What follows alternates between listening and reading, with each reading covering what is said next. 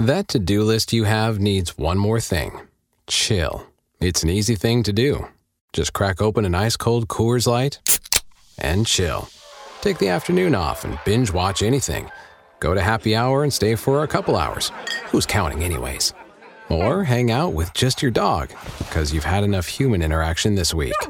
Whatever you do it with a Coors Light. Mountain Cold Refreshment made to chill. 2020 Coors Brewing Company, Golden, Colorado. Celebrate responsibly. Hey, it's Canzano. I appreciate you making this podcast part of your day. Make sure you subscribe if you want more and leave us some feedback. Away we go. Initialize sequence. Welcome to The Baldcast, a production of John Canzano's Bald-Faced Truth.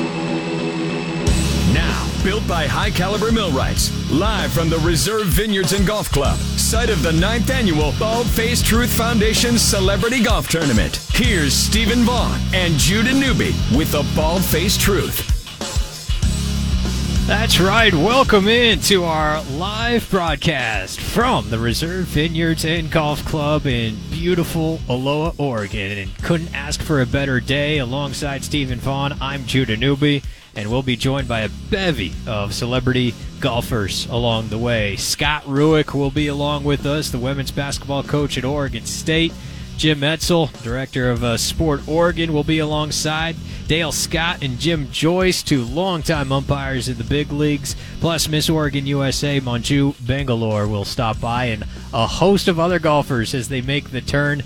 We are perched right here outside the clubhouse, right off of the 18th green, as golfers finish up at 18 and move their way over to hole number 1 as we just enjoy ourselves immensely. It's always one of my favorite days of the year, the annual Bald-Faced Truth Foundation Celebrity Golf Tournament, which benefits the Bald-Faced Truth Foundation, the 501c3 nonprofit founded by John and Anna Canzano, the namesakes of this here radio show. Stephen Vaughn joins me. I'm Judah Newby. It's great to be out here, and it's the first time that I've gotten to do this show with you, Stephen, and that's also fun. Yeah, you know, I was not on location last year. I was just starting, so I was back in the studio. So it's good to be out here and see all the celebrities and how much fun they're having, and you know, for all the good that this foundation does and the golf tournament, it's really cool to see in person. Just the effect that it has on these people and how they're doing it and having a good time. And the sponsors of Canzano's show all year long, they come out and support in full force. You got High Caliber, The Wall, Bricks Tavern, Shoe Mill, White Claw, Gresham Ford. I mean, First Call, like all the advertising spots that listeners hear throughout the year, they're all out here. They're all playing. They're all partnered with celebrity golfers. And tell you what, by judging the leaderboard, we got some really good golfers, well, I guess, there, Steven. That's the best part is, like, everyone is, and that's what we love about sports, right? Like, we love the competitiveness. All these people are so competitive right now. Like, it's just, you know, an exhibition golf tournament. We're having fun, raising money. No, like, these people want to win. Like, you know, we're trying to catch some people between the 18 and the first hole, and they're like, hey, no, we can't talk. We're focused right now. We got to go to the next hole. We got to tee off and have a good tee shot. So we'll talk to you later. You know, it's not about the radio to them. It's about winning the tournament. And I love that. As a competitor, like, that's what I want to see. We saw Shantae Liggins, the head men's basketball coach at University of Portland. He's playing with the group at Shoe Mill, and they were like, defending champions. We got to keep playing, keep this thing moving, because we won it last year, and we want to keep our pace up. And they just eagled 18. There you go. To start off their day. We'll try to update the live leaderboard throughout the day. Right now, and we got access to the leaderboard, which is also really fun. We got a 3-way tie for the lead right now, Stephen, at 7 under par. 7 under is the spot to be, including our own Alpha Media crew. Yeah. Let's go, huh? Flagship of the BFT radio network at 750 the game, and Alpha Media, they're one of the leaders at 7 under. I mean, I don't want to call cheating, but I feel like, you know, someone needs to be watching them. Just knowing those guys, well, I mean, I will say they are playing. Their celebrity golfer, quote unquote, is one of my good buddies, Casey Kloss. Rob Kloss's kid, had a cup of coffee in the NFL as well. So he's carrying the He's team. an athlete. He's an athlete, and Casey, I'm sure, is carrying them. But don't sleep on the other members of that group as well. We got Coin 6 anchor Adam Bjarnson. He's playing with the group that's also at 7 under, and longtime former major leaguer Tom Gorman is among the leaders at 7 under. I love Tom Gorman. Hopefully we can run into him along the way. But it's a good time held by all, and we taped some interviews and conversations earlier this afternoon as the golfers were getting ready to go out on the tees, and some of the golfers will also swing by live with us along the way, Stephen. But that'll be a lot of fun, and I want to give a shout out to Jim Ferretti, who's anchoring things back at our 750 The Game home studios, and Jim with our news partner KXL is working 3 or 4 different jobs today, including that's it. holding it down for us. But Jim, shout out to you, my friend. Thanks for putting this together. You were out here last year, and I know you've got some personal ties to the foundation and what it means for the youth. Absolutely. My daughter Lily has taken part in his camp each year for the last couple of years, and actually being back here in the studio for me is kind of like coming full circle. I started out as John's board op and wow. news and anchor. So I'm sorry. Sitting here is kind of bringing me back to 20 years ago. Man, you work in radio long enough, you will see each and every possible angle of the industry, won't you? Yes, we will. Yes, we will. Well, thanks to Jim Ferretti for anchoring things back home for us as well. And Stephen, there's a lot of news as well. We'll get to that. Some of the latest on Damian Lillard, some of the latest in the NBA, because we are on the eve of NBA free agency. The James Harden news broke about an hour and a half ago or so, and that was interesting. A lot of people thought it was inevitable that he would turn down his player option and sign with Houston, come back to the Rockets, and then it was, no, I'm pretty sure he's going to re-up with Philly and just opt in. And now it's like, well, he may opt in, but he's getting traded, and the Clippers and the Knicks are in this. I mean, I know you love James Harden. He's one of your spirit animals. I actually, James Harden, he chokes in the playoffs, but he's a really good basketball player, really good offensive basketball player. And it's interesting because, it was all kind of thought that he was going to decline his option to become a free agent. But I think what this says, Judah, is maybe the market wasn't as hot on James Harden as he thought it was going to be. And he wanted to make that $37 million for sure guaranteed, hope to have a big season, then re-sign another deal. But he wants out of Philadelphia, which I also think is interesting. What does Philadelphia do now that Harden seems to be out of the loop there? Is it Tyrese Maxey, Joel Embiid? Are those the real 2 guys you're going to build around?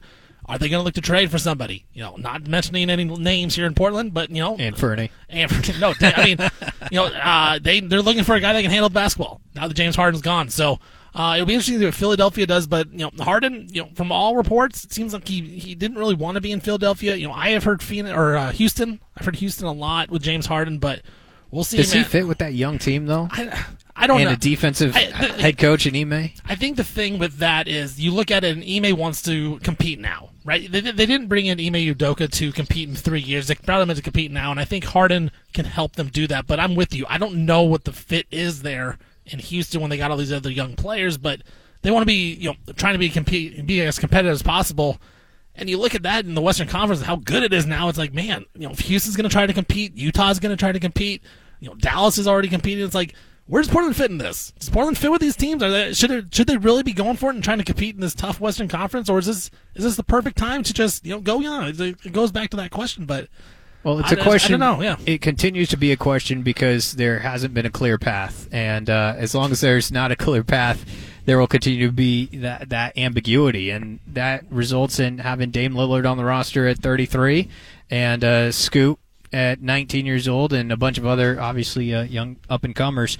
The Draymond stuff. What's your quick take on the Draymond stuff? You've been out for the last couple of days, but you're back with us now, and in the meantime, you had Draymond and Dame allegedly talking together. Were they at El Gaucho the last couple of days? Who knows? But it doesn't seem like there's any realistic scenarios to get Draymond Green to Portland from a salary cap standpoint, even though, man, his fit here, I would like to see that, and that could be the answer that Dame's been looking for. The fit would be perfect, to be honest. Draymond Green, for how annoying he is, how much I don't like him, on the court, personality-wise, he's a great basketball player, Hall of Fame level player, and the Blazers need defense. He's a defensive stopper, that's what he does. But Judah, I just want to know: is it true or is it not? Were they there? Weren't they there? Nobody seems to know what the exact answer is. The people that say definitively that they were at El Gaucho are exactly the people I would not trust. Right. To get it right. I asked people, and I'm like, were they there? Nobody actually has a definitive answer, but yeah.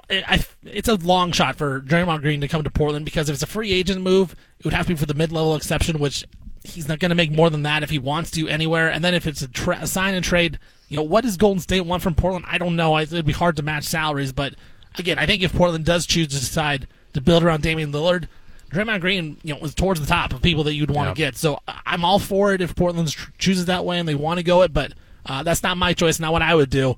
But Draymond Green would be a good figure in Portland. Yeah, he absolutely would. But in all likelihood, they'll have to probably pivot to some other scenarios unless Draymond was interested in taking a little less money, or can Cronin work out some type of back-end black magic with a 3-team deal? I don't know that I trust Cronin quite yet to pull off a move like this. I couldn't even say it with a straight face. I'll say it. You can't trust him right now to pull off a move like that to get Draymond to Portland. Joe C., you're not putting him among the top executives in not the quite league right now? Not quite yet. Do we have a nickname for him? We got to get a nickname for Cronin. Joey Crow? Joe Crow?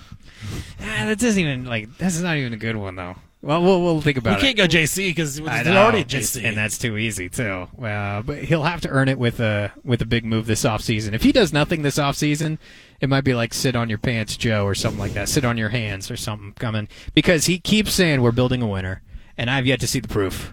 I've yet to see the proof that he's actually serious when he says we're building a winner around Damian Lillard. We'll continue to talk some NBA and big headlines around the sports world as this day keeps going. He is Stephen Vaughn. I'm Judah Newby. We are live from the Reserve Vineyards and Golf Club in Aloha. It is just a spectacular day. Weather has cooperated beautifully. We are in the shade, so that also helps. We don't have to be in the sunshine hitting any approach shots or leaning over some knee knocking 10-foot putts that bend left to right and go downhill. I make those, by the way, each and every time. But we're just sitting here having fun and enjoying the show. And we've got a bevy of interviews with celebrity golfers that will air throughout the day. And let's start it right here. We had an earlier conversation this afternoon with the winner of Miss Oregon USA, Manju Bangalore, who stopped by. She was going to be on the show yesterday. She ended up being able to make it today. I'm sure she'll pop on again with Canzano later on this summer as well. But it was a lot of fun getting to know Miss Oregon USA, Manju Bangalore. Here is that conversation. It is just a beautiful, beautiful day out here at the Reserve Vineyards and Golf Club, side of the 9th annual Bald-Faced Truth Foundation Celebrity Golf Tournament, alongside Stephen Vaughn. I'm Judah Newby, and we are pleased to be joined now by one of the guests we've been most anticipating this week. It's Miss Oregon USA, Manju Bangalore, joining us on the show. Manju, great to meet you. How are you? Thanks for making time, and thanks for being out here. Of course. I'm great. Thank you guys for having me. This is awesome, and I'm really excited to be supporting the foundation today. We were talking a little off air. How's your golf game doing? Never held a golf club before, so this is going to be a first for a lot of things. So I'm just, again, excited to be considering the foundation. That's the beauty of it, is that there is going to be a lot of people just like you out here having a good time and just relaxing, having conversation. And I believe you're playing with our friends at NSI Industries, so that's going to be a lot of fun. They're out here each and every year, so that'll be a fun group. What's life been like for you in the last calendar year or so since winning Miss Oregon last fall, was it? Yes. And everything that's happened since. Yeah, so I won Miss Oregon USA in October of last year, and I'll be competing at the upcoming Miss USA this year. It's been a dream come true. I was talking to my friend today this morning, and I was like, I still can't believe I'm Miss Oregon. Like, it's such a honor to get to wear this sash and crown.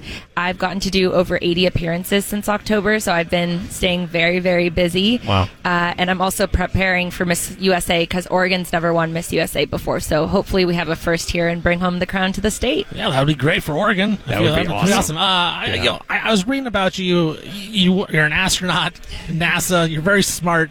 When do you feel the most pressure? Is it at a pageant? Is it when you're going to be traveling to space? Like, when do you feel the most pressure? Because for me, I feel like if I'm in my element, and I'm, doing space stuff, if that's how it's called. Space stuff. Space stuff. Sounds good to me. I would feel good, but, when everyone's watching me as a pageant, I feel like that would be more pressure. When do you feel pressure on yourself? Yeah, I think it's more, not necessarily on stage, because I've grown up on stage, because I'm, along with the astronaut stuff, I'm also an actor. So I've grown up on stage and in front of cameras, but it's the it's sometimes I don't always trust my training, which I need to get better about. And I know I've practiced my walk, I've practiced my routine, I have gone through all the sets of questions they could possibly ask me about. But when you're in front of the cameras on stage, sometimes you're like, did I do enough? Like, is there anything else I could have done? And it's easy to let anxiety kind of creep in, but that's what the training's for, is to kick in and be like, you got this, you're going to do great. Just believe in yourself and believe that what's meant for you won't pass you. I think it's so fascinating, the prep work that you do for that kind of stuff. Like, I don't think a lot of people think about that. Even in this job, like, people think you just crack a microphone and start talking. But I mean, talk about just the preparation you do going into those pageants, months, years before that, just to make sure you are, on track for what you're doing. Absolutely. Yeah. A lot of my training, I don't think of necessarily just as pageant training. Like my on-stage question and my panel interview for pageants, I'm preparing my whole life. Every appearance I do, every radio interview I do, every TV interview I do, it prepares me to be as well-spoken as possible, as succinct as possible, and to really get my message across. So all these different things I'm doing with my appearances or with my space stuff or anything else is preparing me for the job of Miss USA. I'm glad to hear space stuff is a technical word. Yeah, it sounds technical to me. Yeah. I went to college and I'm pretty smart. I'll tell you that. Hashtag space stuff. Hashtag space. What was the internship like at NASA? Yeah, so I did 5 internships at NASA. Only 5. Only 5. Oh, man. One at Marshall Space Flight Center in Alabama, and 4 in the astronaut office at Johnson Space Center in Houston. And I also did an internship at the White House under President Obama in the Science Policy Office. And the internship at NASA, Johnson Space Center in the astronaut office, I was working on the cockpit displays of the Orion spacecraft that just went back to the moon and will eventually take astronauts to Mars. And in the cockpit, there's 3 different screens that control the entire spacecraft, from avionics to propulsion and everything in between. And on those displays, you can pull up 75 different on those screens, you can pull up to 75 different displays that control the spacecraft. And I built 5 of those 75 displays while I was there. Wow. How long have you been interested in hashtag space stuff? Hashtag space stuff. I've been interested in space stuff since I was about 4 years old. I grew up in Oregon. I'm from here, and my parents would take me to the Air and Space Museum in McMinnville. Yeah. Yeah. I'm from McMinnville. Oh, so amazing. Hashtag McMinnville. That's our next hashtag. And so they're going to love that back where I'm from. Yeah, I'm a big Evergreen Air and Space girl. Oh, yeah. Yeah. Spruce Goose. Yep, exactly. I grew up with that. It's really exploded down there. Oh my gosh, it's incredible. Since I grew up down there, but yeah, it's such a fun place to go and visit. And that's a huge airplane. Yeah. Spruce Goose. Yeah. Howard Hughes. Yep. So I grew up going there, and that's where I learned about like astronauts in space and airplanes and all of that. And that's where I learned about an astronaut. Her name was Kalpana Chawla, and she was the first Indian woman to go to space. And I didn't understand the concept of representation at like the age of 4 or 5, but I just knew someone who looked like me doing this incredible thing of going to space meant that I could do it too. And she unfortunately passed away in the Columbia disaster, but her legacy is like something I want to follow because she's just such an icon to me. You wrote a children's book, correct? Yes, okay. I just published it. Yes, as a father of 2, and Judah has a little girl, she's growing up. I have 2 boys, 8 and 4. I want to say thank you, first of all, because some of those children's books are just kind of whack out there. So I hope mine's not whack. And so I'm going to get yours. And they like to read. So what was your thought process like going into that? And you just want to inspire young people everywhere. Just what's that book about, and how reach kids? Yeah, so aside from my astronaut stuff and my science career, I'm also a signed actor with my manager and agent in LA. I just modeled for Sports Illustrated Swim last year. I run 2 nonprofits, so I've stayed busy in many different careers, and I wrote a children's book. It just got published June 9th. It's called You Can Be All the Things You Want to Be, and it's to encourage children to dream big and adults to revisit their childhood dreams of wanting to be a multi-hyphenate or a Renaissance man or woman, right? And so it's about a 6-year-old. Her name is Zara, and she wants to be a filmmaker, chef, pianist, astronaut. That's it? That's it. At the age of 6, like very underachiever. And she's trying her best to accomplish her goals all at once, and people keep telling her she's like scattered and she's trying to do too much. She's trying to take too much up to space. It's too heavy of a rocket. All of that, and she ends up persevering. And if you read the book, you find out if she makes it or not. It's just so good because, I mean, like I said, as a father too, books are so important. Yes. Like whether it's just reading and the lessons you learn. So my little girl is always asking me to read to her. Oh my gosh. And it's the best It's the best. Yeah. Yeah. She'll just mosey on over me and just boom, shove herself right into my lap, say, "Read, please." And so we'll incorporate your work into one of our reading sessions. So it'll be a lot of fun. Yeah. But between now and the Miss USA pageant, which is going to be in October-ish. Maybe September, October. Yeah. October. You've already done 80-some public appearances, you said, since winning Miss Oregon USA last fall. What are the next few months going to be like for you, and what else are you working on? Yeah, so I have been doing a lot of events with my children's book. I have a book signing in Corvallis and a story time on Sunday. I'm throwing the first pitch at the Portland Pickles game. Yeah, and my people. Yeah, and I the first time I held a baseball was last weekend, other than I think PE and sure. Elementary school or something. The only other time I've held a baseball was to throw the first pitch of the Corvallis Knights game, and it did not go well, but I did my best, and that's what matters. That's right. So I'm throwing the first pitch there, and then I have a little bit of travel. I'm going to see Miss Texas USA, of who's going to get crowned for Texas, and we'll be competing against all the girls at Miss USA. I'm doing some more travel. I just designed my evening gown for Miss USA, so that's in production. I'm doing interview training, walking training, fitness prep, all sorts of things just to kind of get in the zone and get ready. Yeah, I know your family also means a lot to you. Yeah. And how's your dad doing? Yeah, so my dad has had Parkinson's for over 15 years now. My parents are older parents, and he's turning 80 this year, which is such a blessing because old age I think of is a blessing. And he has tremors, he freezes, he has mental health implications from Parkinson's. And so one of the things that I've done to kind of help him is, one, advocate for people with disabilities. Yesterday, actually, we were at his doctor's appointment, and they refused to give us a wheelchair. And so I ended up posting about it on Instagram. One of the facility members saw it, and the medical director reached out to me yesterday evening, and they're fixing everything I voiced, which was wheelchair access, accessibility button to automatically open the door, and personnel training to ensure that people know how to but interact with disabled patients and their caregivers. And I also started, the second nonprofit I started is called Painting with Parkinson's, and it's to provide free painting kits and free art classes to anyone in the Parkinson's community. And that's because painting has been shown to help with tremors and freezing. And I believe everyone is an artist, everyone has a creative side, and they should be able to indulge in that and experience that side of them. For those that want to keep following you and your story as you move forward, what's the best way to do that? Yeah, I'm on Instagram and TikTok. If you guys are on TikTok, it's at Astronaut Manju, Manju. And you can also follow my Miss Oregon journey at Miss OR USA. Just hashtag space stuff, dude. Hashtag space stuff. That's it. Manju, Bangalore, Miss Oregon USA. It's great to meet you. Thank you. Thanks for spending some time with us, and thanks for being out here raising money for a good cause and having fun. Thank you. I hope y'all have a good day.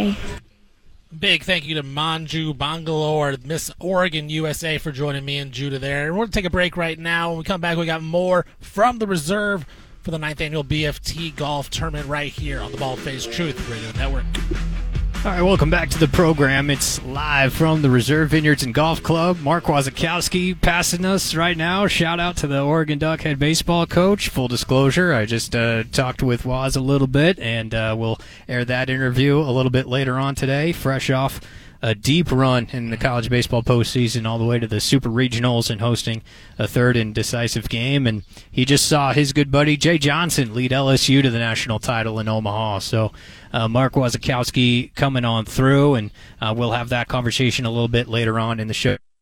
Judah Newby and Stephen Vaughn live from the reserve. We just heard from Manju Bangalore, the reigning Miss Oregon USA as well, and her hashtag space stuff. That was a pretty fun conversation. I just didn't know what to say. I wanted to sound smart, and you did. I feel like I came across pretty smart in that interview. Thank you. I will say that's one of the joys of this day, is getting to know people a little bit more that otherwise you would not talk to or not be able to get to know. Think of all the things that she does. All the things in the world. I'm just here talking about sports. Come on. Yeah, exactly. Yeah. How hard can it be? But at the same time, I think you pointed something out to her. You're like, people just think you just crack the mic and go, and it's no problem. I wanted to give us some credit, Judah. An internship at NASA is just like an internship at 750 the game. Perfect, yeah. That's what I'm trying to say, Going up to space just as important as talking Damian Lillard trade rumors. Yeah, that's right. Well, copy and paste that storyline, that's for sure. And we'll talk a little bit more Notre Dame later on in the day as well. Another big story that broke this morning, courtesy our own John Canzano on johncanzano.com, and of course the host of The Bald-Faced Truth, is the fact that there are two pretty clean sites that Portland Diamond Project is going to bid to have control over for a potential ballpark for a potential big league team.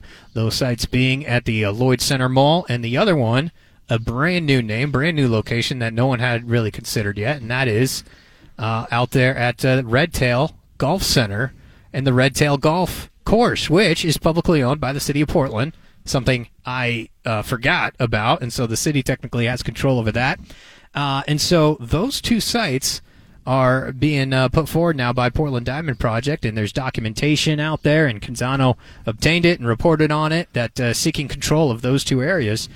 That's interesting, and the fact that, obviously one is more Portland proper, one's more suburban, but we're going to talk about it here in a moment with Jim Etzel, the CEO of Sport Oregon, who is always involved in a lot of the conversations in the background.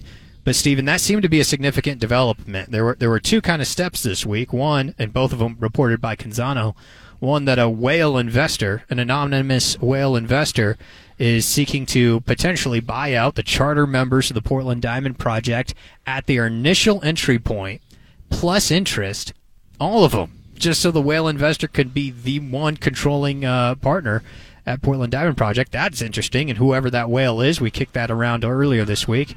But then secondary, this location news, it's like, okay, now we got two significant pieces of news, and it seems like momentum is building, and that's a good thing. Yeah, I think if you want Portland to have a baseball team, this week has been a good week for you. And there's been news, like you said, of that whale, and now the renderings of what potentially could be a stadium. And for me, it's like it doesn't matter where the stadium's at, as long as they get a stadium here and they get MLB to Portland. I think it'll be great because the fans here, they would love it, right? They would love it. They would enjoy it. They would embrace the team a lot. And I think Portland is one of those markets that deserves a baseball team to have here and have another professional team. So I'm all for it, and it's just good news, I think, all around. If you are an MLB to PDX fan this week, with all big news coming out by our own John Canzano. Yeah, big week for John, and now he's out here putting on a golf tournament. Man never sleeps. But on that note, let's go ahead and air our conversation that we taped just earlier this afternoon with the CEO of Sport Oregon, Mr. Jim Etzel.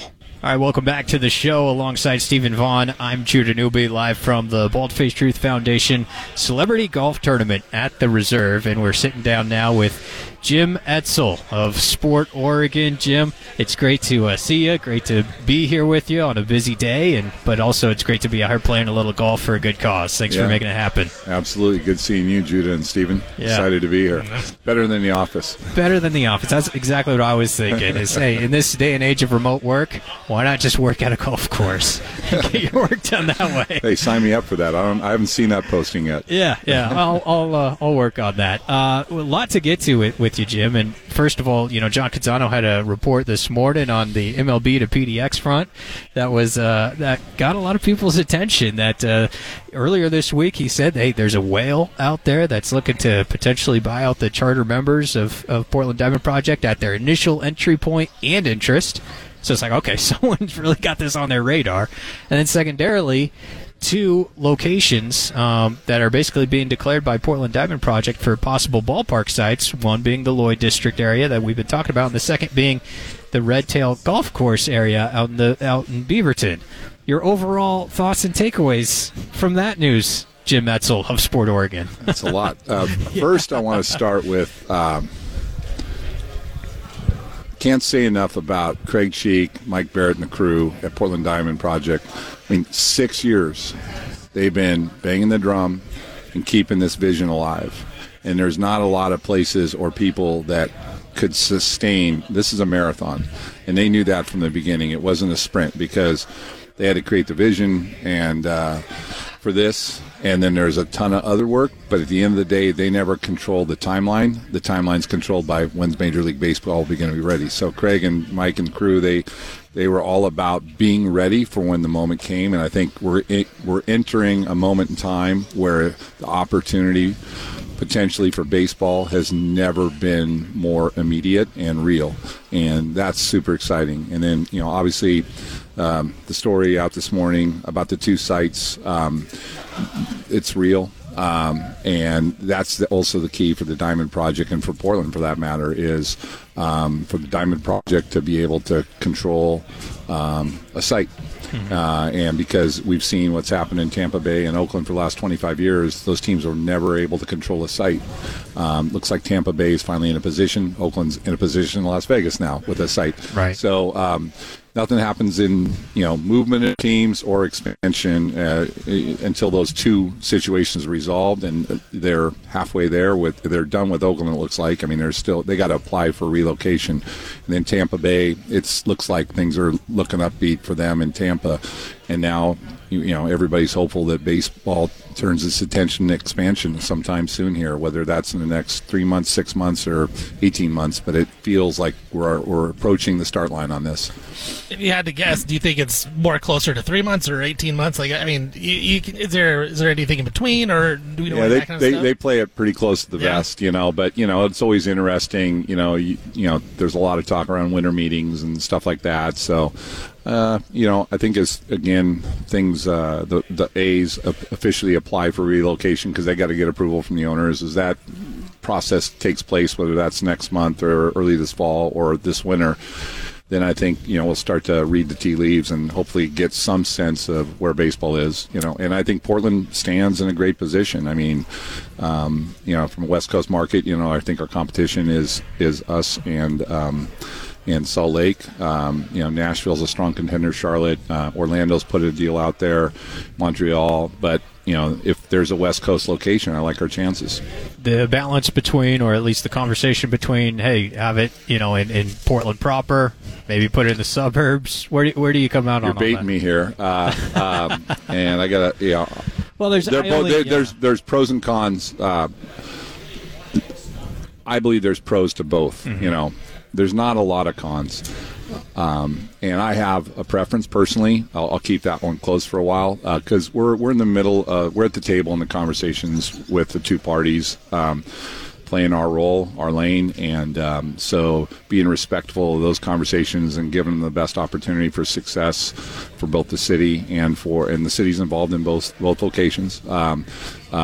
Even though one of them is suburban, and the Diamond Project. So, as much as we probably all want to hear more information or share more information, to get this process where it needs to be, I think keep our head down and keep focusing on the ultimate goal of locking down a site and having a good backup site too. The fact that Salt Lake got into the picture a little bit, does that get Portland's attention in a helpful way, you think, in terms of competition or narrowing the focus? Or competition makes you better, right? In anything in life, professional, sports, whatever. So I think it was good. I mean, it's going to be a competitive marketplace for the opportunities out there amongst the cities that are going to put their names out. So competition makes you better. Hopefully, I think it'll make Portland better. I think our key too is alignment and getting, all the interested parties aligned. Alignment's the key to success. And Portland Diamond Project, all the parties have been working really hard on aligning and getting on the same page here over the last 3 to 5 months. Formula E swung through town recently. What was that like? It was awesome. Completely different motorsports experience than NASCAR and IndyCar. No knock on NASCAR and IndyCar. NASCAR events sold out 2 years in a row. IndyCar just keeps climbing the ladder, getting bigger every year.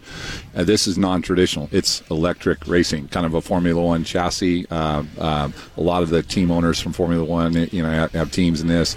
But it was amazing. I've never seen, and I went to the first IndyCar race when I was in college in 1984, never seen PIR built out or looked this way. It was a Chamber of Commerce day like today, but the build-out was absolutely mind-boggling what Formula E came in and did and built at PIR.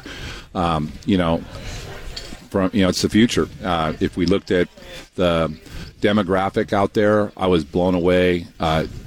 It was 20, 30, 40 something. In some ways, almost felt like the vibe was almost like a rave in a way. I mean, they were just into it all day, and there's so much to be seen and done throughout the day, and there was only the one primary race and then the qualifying and everything earlier in the day. There weren't any supporting races, so it was all about, Formula E, where the world's going from a sustainability standpoint, not just around racing, but around the world in general, music, culture, everything.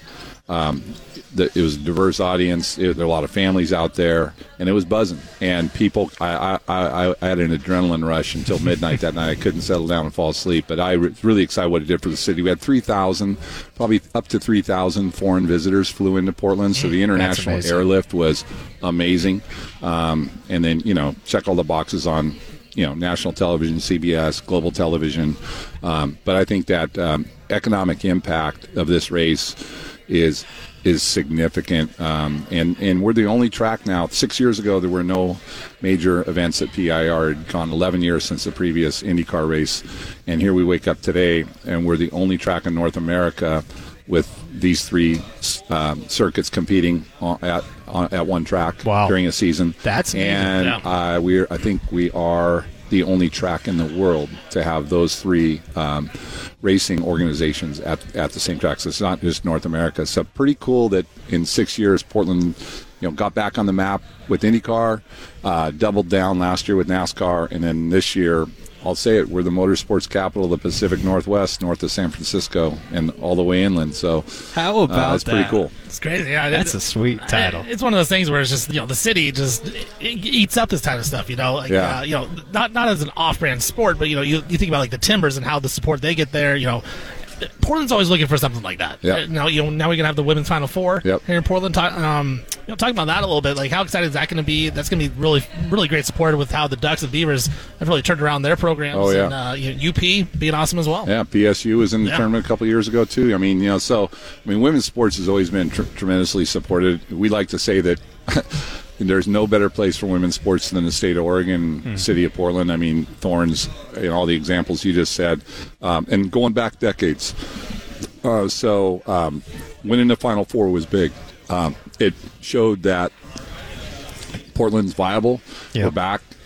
We got to get back in a lot of different ways. But the Final Four wouldn't have picked Portland if we were a disaster zone. So we first of all, we beat out West Coast markets up and down, all the primary ones, Bay Area, Southern California, Vegas, Sacramento, Seattle to be a finalist. They all wanted it.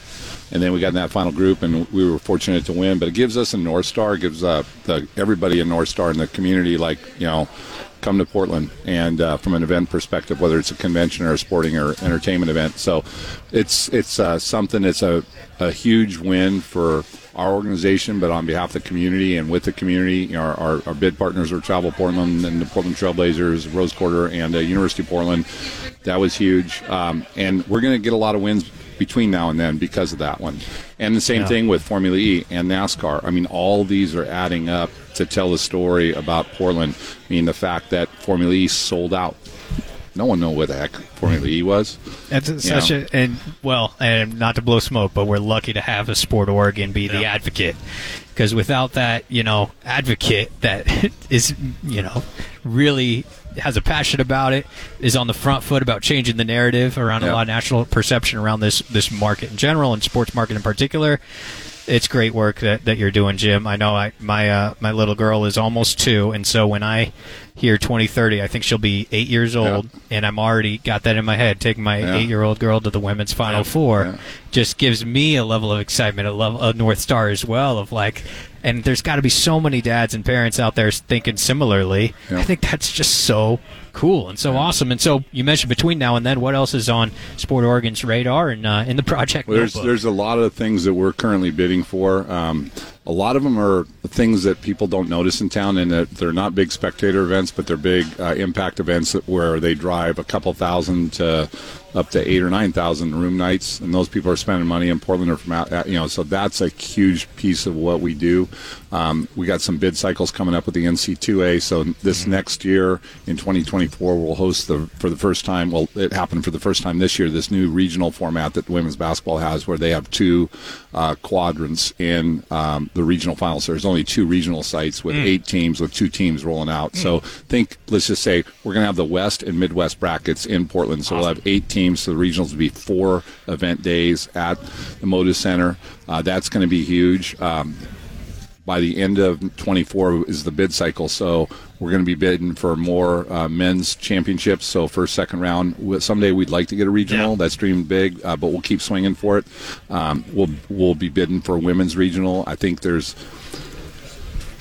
a good shot that we can win another women's regional leading into the Final Four. I would expect to. We're talking about women's volleyball championship, which would be massive, especially at the time of year it is. I think we could sell at the Motor Center for that. We're even looking at wrestling.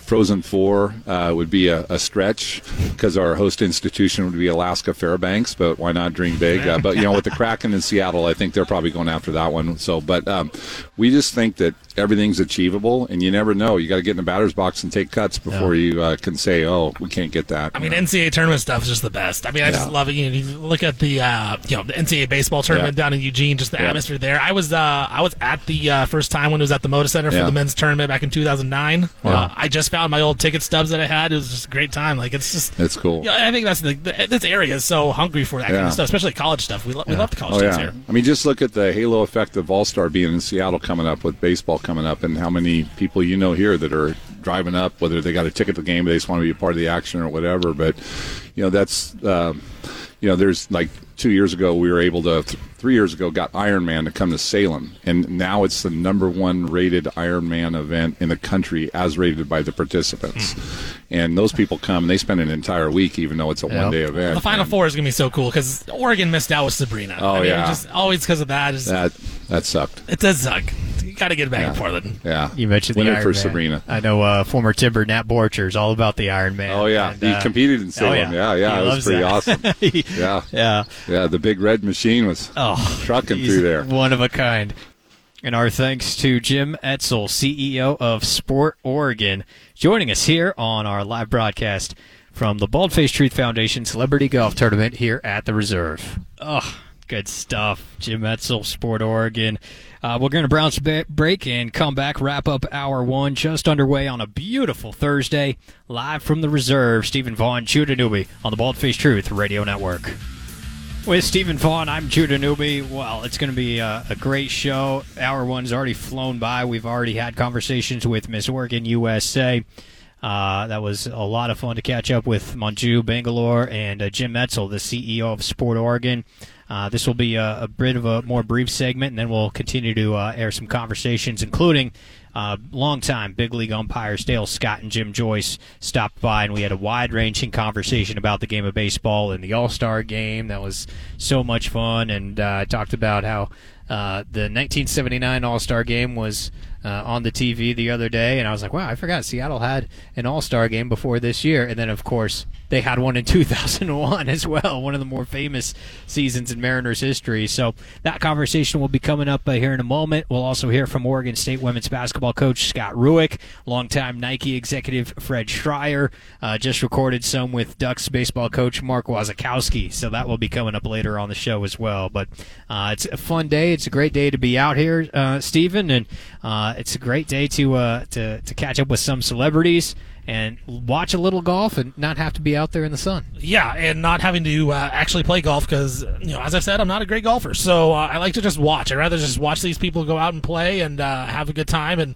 to see these celebrities and the people you see on TV and just a different atmosphere and seeing them golf and just being just a person. I think that's the coolest thing.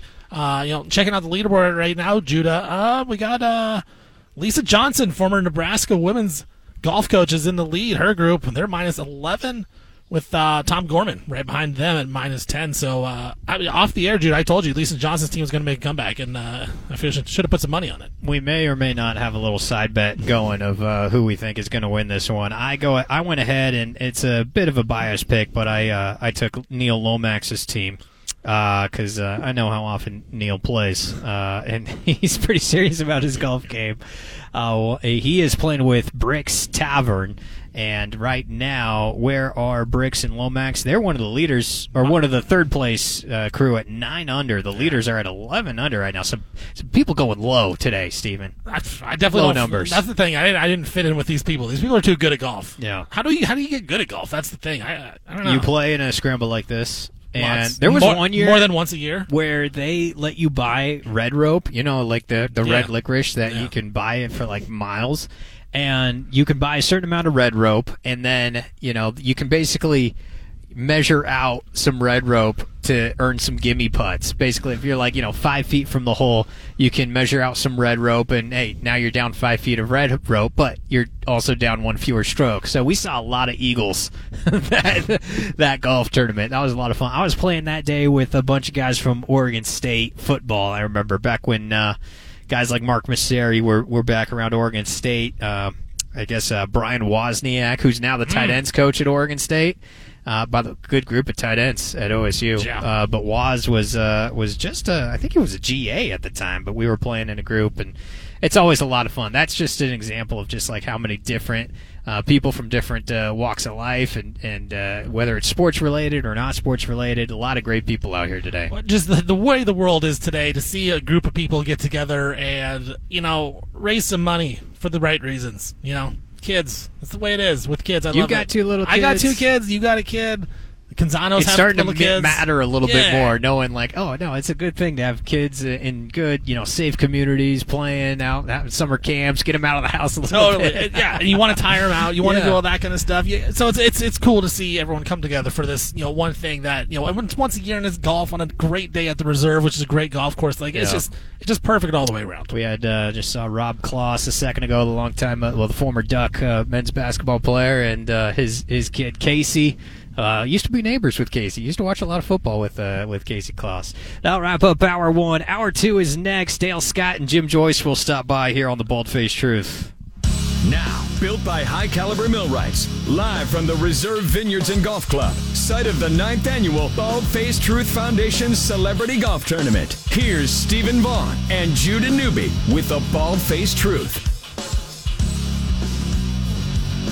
4 o'clock hour on a beautiful day, live from the Reserve Vineyards and Golf Club. 9th annual Bald-Faced Truth Foundation Celebrity Golf Tournament. He is Stephen Vaughn. I am Judah Newby. Couldn't ask for a better day. Shout out Jim Ferretti anchoring it for us back in our 750 The Game studios as well.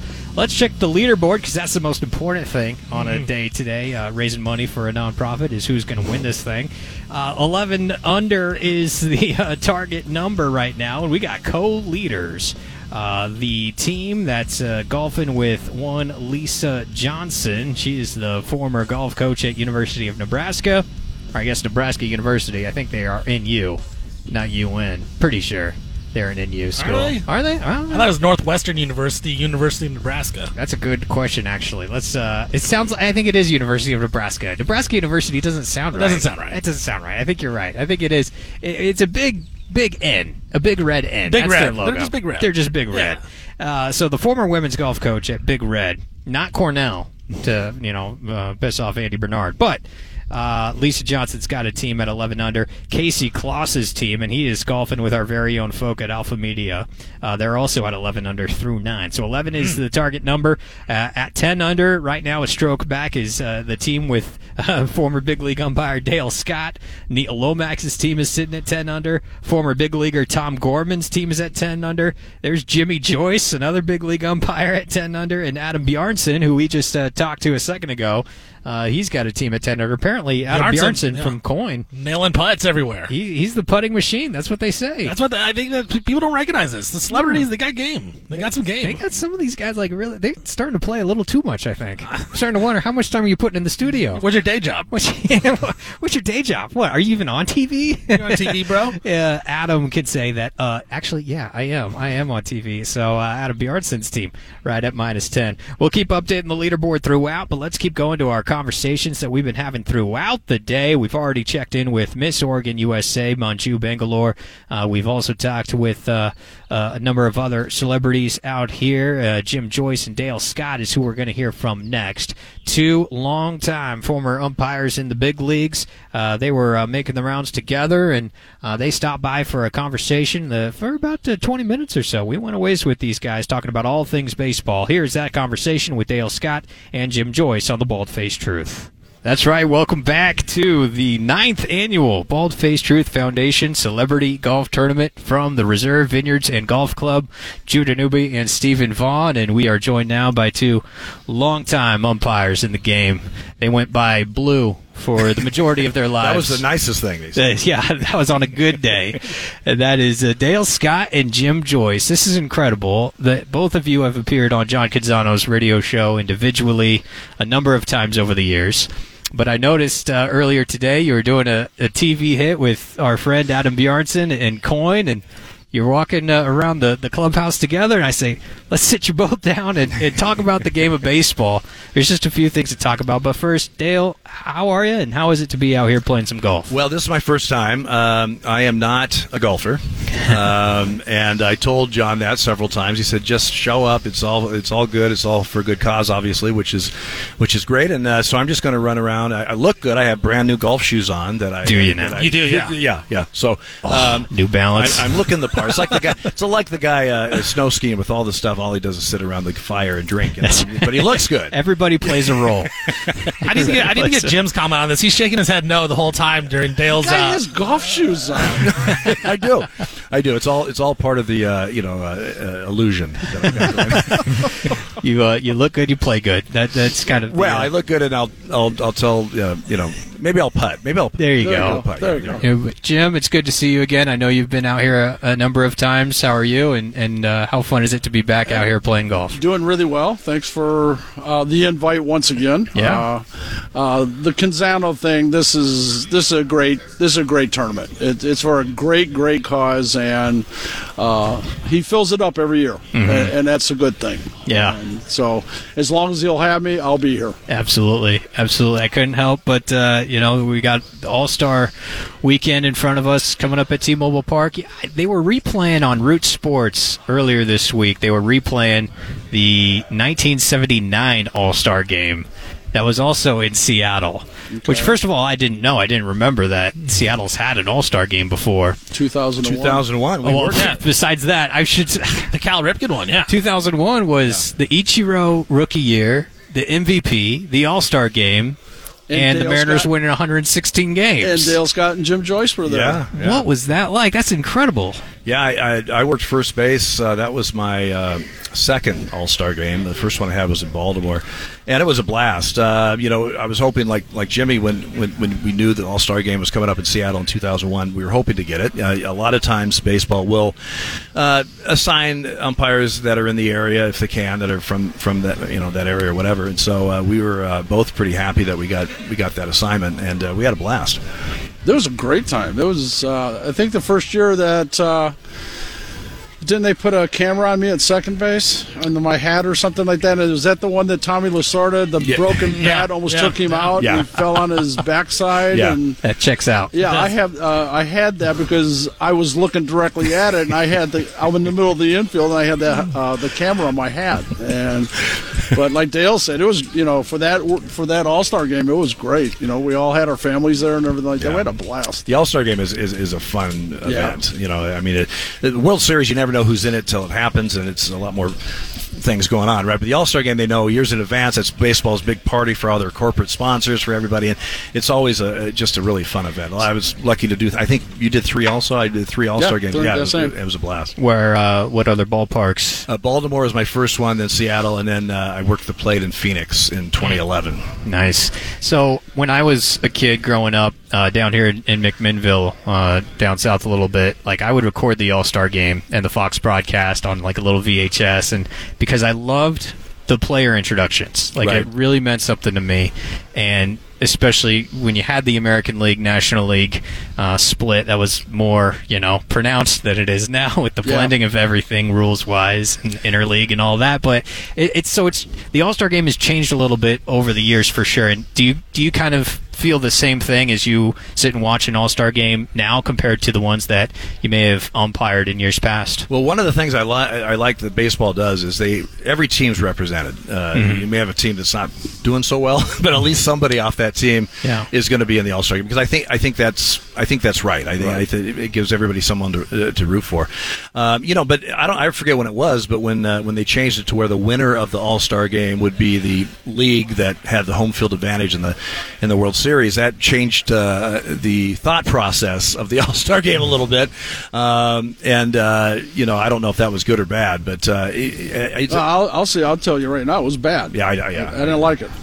I'm glad it's back to the way it should be. Right. It's a fun event. It's not supposed to be a competition to see who goes to the World Series and has home field advantage. It's just not. It's an exhibition. Exactly. And it's like Dale said, it's supposed to be a good time, and it's supposed to be celebrating your sport. And I know one thing. When I had the plate in Phoenix, I needed a secretary with all the changes. Yeah, exactly. They're using everybody. It's like Ron Washington was the American, and he was telling me, and I'm going, Ron, one of his pitchers in the bullpen couldn't pitch, and he goes, that screws my whole thing up now, because now he's got he's got it all planned out. And I said, I need help here. Somebody write this down for me. There's a bunch of stuff, but it's a lot of fun for the families. The home run derby is a huge event. The night before, so it's a good time. How much baseball do you guys watch on a regular, semi-regular basis these days? You keep up with the young stars, the Julios of the world. Of course, what Shohei's doing has got to be. You're first. I don't. Well, I'll tell you, I don't usually watch much baseball. I do now only because I'm getting paid for it, because I'm one of the rules analysts for the Apple TV streaming games. That's right. Or the showcase game. One of three guys. We split it up. But I'll be honest with you, I'll watch in the postseason, and when I watch in the postseason, the reason I watch is I'm praying nothing happens controversial. I'm praying that the umpires get through this without any problems, because you still live and breathe that a little bit when you're it's in your blood and that kind of stuff. But during the season, I rarely will just turn on a game. You talk about hoping in the postseason nothing crazy happens. All the rule changes that have happened this year, no shifting, the pitch clock. What do you guys feel about those type of rules? Is it helpful for the game, or is it something that's going to sustain long term, or is it just a short term solution right now for MLB? Well, I think the best thing that happened is the pitch clock. I don't have a problem with the pitch clock at all. As a matter of fact, the pitch clock has actually always been around. It's just never been enforced. And now it is forefront, and they put it all over the ballpark and everything like that. And it's actually being enforced this year. And when Dale and I first started, the game times were about 2:45. By the time that we were 20-year veterans, it was 3:45. Yeah. And that's a big increase. And I'm a fan of, I'm not going to say quick baseball, because that's not it. I'm a fan of good baseball that's quick. And I think we're seeing that right now. And you know what's funny about that is that reminds me about something I believe about golf, which is if you want to play a quick round of golf, play good golf. Yeah. And I'm not going to do that today. So that's why I'm not don't get behind me. Exactly. Good thing it's best ball. The best ball. Yeah, exactly. I think one of the biggest changes, the clock got all the publicity, it seems, but it's the disengage with the pitcher. I mean, they can only throw over twice. Third time they got to get somebody. They can't just step up. They use that as a tool, either just a lob throw just to buy time, or to step off several times to buy time.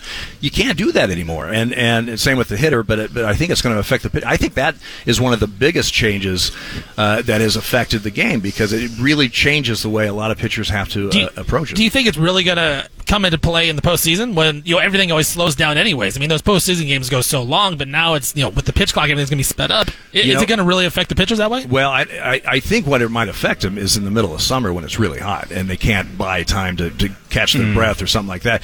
But I've been asked that before about the postseason, but they've played 162 games with the clock, not even counting spring training. They know, if you look in the box scores now, you rarely see clock violation. They're here and there, but it's not like every game has 2 or 3 or 4 of them. I mean, they've adapted. They may not like it, but they've adapted, both the hitters and the pitchers. And it's like Jimmy said, you know, we talk about game times, but really what it's done, that's going to be an effect of it. But what it's done is the pace of the game is just so much better. I mean, things are happening, and there's not all this dead time.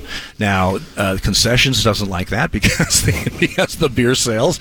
I know the announcers have said, I used to have long stories. I got to have really quick stories when I'm announcing a game because there's no time between you know, the next pitch. But so it's changed the game, but I think it's changed it for the better. I think they're going to tweak things as we go along too. They're not going to, you know, if something's not working, they will, you know, kind of tweak it to a certain degree and everything like that. But it's all about repetitiveness. You know, if you're doing it over and over and over and over again, you finally learn it. And, you know, we can equate to that because they gave us the computer strike zone and everything like that and started, you know, charting all our pitches and charting all our games. And the strike zone became pretty consistent. As a matter of fact, the strike zone right now is probably more consistent than it's ever been in the history of baseball. Yeah. And now it's going to the players of you have to do this and do this and do this. Keep doing it over and over again and you will learn it. They started in the minor leagues is where they should have started, where the place to start it. And by the time those players get to the big leagues, they're ready to go. Yeah. So that's it too. The veteran guys now are the guys adjusting. A lot of these guys have played under these rules. If they've been in the minor, you know, AAA, AA, whatever, in the last couple of years. So they're and in a season or two, everybody. I mean, it's just going to be an afterthought because you know, everyone's played it. And we're all creatures of habit. I mean, no matter what you're doing, I mean, it's got to be tough to adjust after so many years of doing it one way. If you're a pitcher, and then all of a sudden you're thrown in this way, you got you know, 20 seconds. We were 10 and 12 and 13-year veterans when they started changes in baseball with, you know, keeping time on the clock, introducing ZE and everything. We fought it. The middle guys are the guys that and the veterans were the ones that fought it all the time. And if you didn't conform, you know, you better check your paycheck is coming on that first of the month every month. So suddenly you conform. I heard David Cohn was on Dan Patrick this morning, and he mentioned something, and it's kind of something you alluded to, Jim. He said back in, you know, late '90s or whatever, the strike zone was much more east to west than it is now. It's more north to south. Oh yeah. I was like, that's it. Is that part of like the graphics coming into play, et cetera, or the more technology coming into play with the strike zone influencing the umpires, or like how does that come to be? Well, when Sandy Alderson went to the commissioner's office in '99, 2000, and we were both leagues, National American League, were really wide, called almost nothing up in the zone, and I look at games now, classic games that I'm working, or you know, in the '90s, I'm calling strikes that are, it's unbelievable, and a lot of times they're not even flinching because that's what it was, right? But it got it very distorted, and Sandy's deal, plus the fact that we were both leagues were integrated now. We're working everybody, not just American National League, so they wanted a much more consistent strike zone, and that's it took a while. There's a lot of adjusting to do in that 2002, 2003 season for everybody, pitchers, hitters, umpires, everybody was adjusting. But once we figured it out and what they wanted and what was going on, like Jimmy said, really the strike zone is the most consistent you'll see now, I think, forever. You don't have, this is Jimmy, he's a high ball umpire. Here's Dale, he likes to call pitches outside or whatever. It's much more conformed to what the strike zone is supposed to be. Just real quick side note: the on-screen graphic is horrible. It's not it. It is horrible. Terrible. It is not 100% accurate. There's no way in real time they're adjusting that for high-low for each hitter. Mm-hmm. The high-lows lines can change not only each hitter, each pitch. If a guy squares to bunt, his high-low is going to be different than if he's swinging away. They can't do that in real time.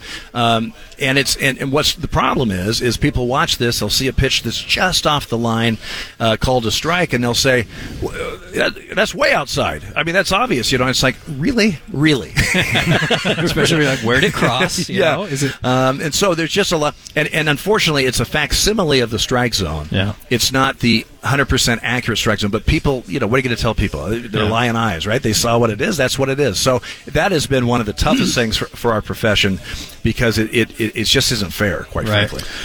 we had the benefit of sitting in replay when they started using us in the replay systems, in New York. And it's really kind of funny because really not too many people know this, but there'd be two screens that you look at, or a split screen. You had a big TV, and there'd be a split screen of the home feed and the away feed. And they'd show the K zone for both teams. Different. It's amazing on who's pitching and where that ball ends up on the chart. It's really amazing. One says one thing, the other says another. Same pitch, exact same pitch. And Tailoring it's to the amazing to audience. me where they're actually saying that this stuff works. Fascinating. It works the way you want it to work. Yeah, it's up to whoever's broadcasting. They're putting that thing up there. It's not some standardized graphic. It's the producers in the truck and whoever putting it together and all that. You never want to eject somebody from a game, is my thought. But do you have a favorite ejection, or of anybody that you've ejected over the years? Is there one that stood out that's like, I'll remember that one? My first one was Ken Griffey Jr. What? Yeah. Ken Griffey Jr., that smile, the hip backwards hat, that guy. The fan favorite, huh? My favorite player, my all-time favorite player. And he was just a kid, 19. It was my first year, his first year.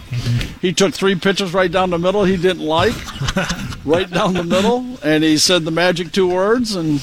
Tom Kelly. That's fascinating. Tom Kelly won the World Series, twice with the Twins? I think he had a 13-year career. He was ejected 5 times. We both got him. Did you really? We're 40% of that. 5.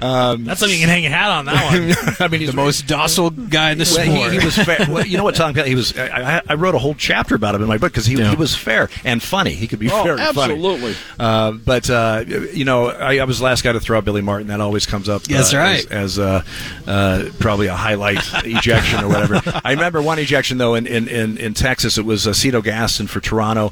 Cito and I just couldn't get on the same page. If I said it was sunny, he would say it's raining. It doesn't matter what I said. It would be different for his.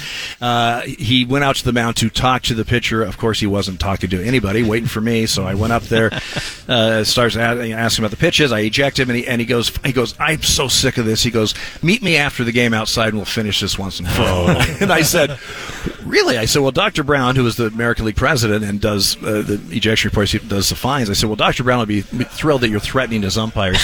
And he goes, blank Dr. Brown. I go, he'll love that too.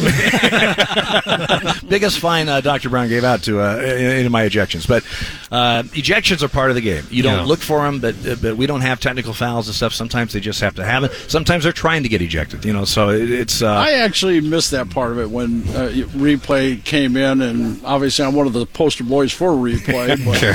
I actually kind of missed that part of the game. Of course, we came from the old school, brought up in minor leagues and stuff like that. It was a war every night, and then we get to the big leagues, and you had to fight for your respect. You had to really prove yourself in the big leagues in your first 4 or 5 years, and then after that, Lou Piniella would come out. I came out of my boots one time, ejected him, and he turned and said something to me, and I told him, I said, I'm not the one screwing up out here. Yeah. And he looked at me and goes, you know what, Jimmy, you're right. And he turned around and walked off the field, about fell over. It's one of those things you got to earn their respect, Absolutely. right? I mean, you can't just lay down for these guys. No, and as a young umpire getting into the big leagues, it's like going through high school. You start your freshman year, you work your way up to your senior, the big man on campus. Yeah. Well, same thing. You work in the minor leagues, and then all of a sudden you go to the big leagues. Now you're back at the bottom tier. You're a freshman again, and you had to work your hind end off to get their respect. And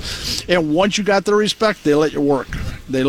Now that's not to say they wouldn't have to come out on certain things, right? But they're not just coming out to come out because it's you. They're coming out because they really believe they have a reason or whatever.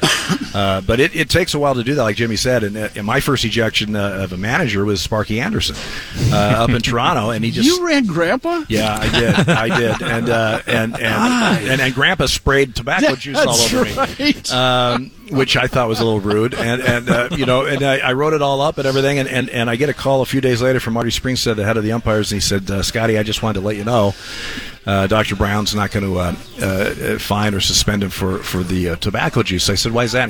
And they said, well, the Tigers, because they get a copy of the report, the Tigers said he quit chewing. I said, well, then one of two things, Marty. Either he was chewing that inning, or he needs to see a doctor because his saliva is brown.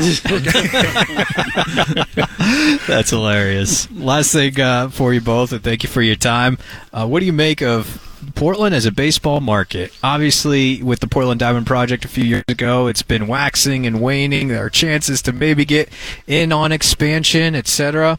Even our own John Canzano had a report this morning saying that they've secured some ballpark plans at 2 different locations, one being Lloyd Center Mall, which would be attractive for a variety of reasons, would also be a lot of work to get that up and running. The other being at Redtail Golf Course out there in the Beaverton area, which, right next to Jimmy. That's Jimmy's backyard. Is that right? I don't see the Redtail happening. Yeah, it's hard for me to get there, too. One of my favorite restaurants is over there as well, Stockpot. Shout out. Stockpot, right there. Yeah. Murray and Stockpot. I'm 5 minutes from there. And, okay. I'm sure Beaverton would love it and hate it at the same time. Exactly. Because to put $1 billion stadium in Beaverton, not saying it wouldn't deserve it or whatever, but I just don't see the infrastructure happening there. I mean, you have 217, 26, 217, and try to handle that traffic in and out of there. Yeah. On Denny Road. That's good. Yeah, that's exit 3. But maybe that's a 10-year project. I don't know. But the infrastructure. You think orange barrels are a lot right now? It's pretty rough right now. Yeah, maybe that would be their nickname. But I can see the orange barrels, the Beaverton barrels. Yeah. The thing is, there is a glimmer of hope now because it looks like Oakland's going to Vegas. Right. Tampa, they've got to get their stadium beautiful situation. Ballpark there. I was just there a couple of weeks ago. Yeah, it's very well lit, so you can see the rings. Nice catwalk. I call it arena baseball because it's just like that. But finally, once they get those, it looks like Oakland's good, and once they get Tampa, I mean, now they're going to expand it, and I really hope Portland gets a team. I really hope that. What is the? It works out. I haven't been on the news feeds today. What is the projected time frame for this? I have a very good friend that's involved in it, and I haven't talked to him for a while. So yeah, it's probably within the next 2 or 3 years that expansion would happen. I think really? per Manfred, which is a little bit more on the sooner side than you might expect. But you got also a Nashville group with Dombrowski is part of that. Dave Dombrowski, Justin Timberlake, part of a Nashville group. So I know Dave since I got in the game. Yep. Well, they're doing 2 teams. They're going to do 2 teams. Probably one in Eastern time zone. I think more importantly, probably one in Western time. I know they want. Vegas is existing though. I'm talking about when they expand. Right. And I know they want this time zone. That Salt Lake group just sprung up. We got to fight them off. Yeah. Exactly. Calm down. And calm down. I don't know. We're here first. I don't know if Vancouver is Vancouver got a? Are they? I heard some rumblings that they might try. Anyway, I hope it happens. Mentioned. I know that. Yeah. Quebec, Montreal. Quebec's been talked. Also being talked about again. The return of the Expos would be interesting. I think 2 teams on the West Coast would be great. Really, just for rivalry and. Oh, I think there'll be definitely one. I just hope we're that one. I would agree. Yeah. Our studio engineer Jim Ferretti just texted me this nice photo. That might have been the day. Is that Boston? Yep, that is the day. Joycey and Sweet Lou doing battle at Fenway. Yeah, that's. It was Boston. I've seen Lou that close. Yeah. I got a picture from behind. I'm about this far off the ground. One time in the Kingdom, he didn't like my strikes when I ejected him. Come out and he's kicking dirt all over the mound. His veins are out. And he's holding his hat. And he's kicking. He's screaming and screaming. And Dave Phillips and I are just standing there watching him. Finally, he's tiring out, and he stopped. And he stopped. And I go, Lou, you missed a spot. And he goes, you son of a. You missed a spot. Whenever we had rain delays with Lou, I was a smoker at the time, and he was a smoker too, and he said, Tommy, give me a cigarette. Give me a cigarette. I said, it's Jimmy. He goes, okay, Tommy, give me a cigarette. Jimmy says, well, tell Tommy to give me a cigarette. Dale Scott and Jim Joyce, it's really great to see you both. Thanks for being awesome on the show and being out here playing a little golf, all for a good cause for the BFT Foundation. And I could talk baseball with you for the whole show, Steve and I could. So thanks for your time. We appreciate it. Absolutely. Thanks for the invite. It was our pleasure. Thank you. Steven, there is something about baseball stories that are just hilarious and timeless. And those two especially have to have some great stories about star players, star man. I mean, throwing out Ken Griffey Jr. as his first ejection. I mean, can you imagine that? Like his favorite player. Yeah, the kid. You're going to throw him out and just make all the fans mad at you like that? I mean, come on. That's legendary It's great. It's just great stuff. Dale, Scott, Jim Joyce, that was a lot of fun, so thanks for taking the time and listening to that. Let's bounce to break and come back. Scott Ruick, the head women's basketball coach at Oregon State, he stopped by, and he was he's playing with Jim Etzel, the CEO of Sport Oregon. So right after our Etzel conversation was wrapping up, Ruick sat down with us for a few minutes. We'll air that conversation next right here. It's the Bald-Faced Truth, live from the Reserve Vineyards and Golf Club, side of the 9th Annual BFT Foundation Celebrity Golf Tournament on the Bald-Faced Truth Radio Network. All right, Stephen Vaughn, let's check that leaderboard. How are our leaders doing out on the course here at the Reserve? Tell you what, it's going back and forth. New teams coming in there. I thought there would be one leader throughout the day. No, this is changing back and forth throughout the day. There's been an exciting leaderboard.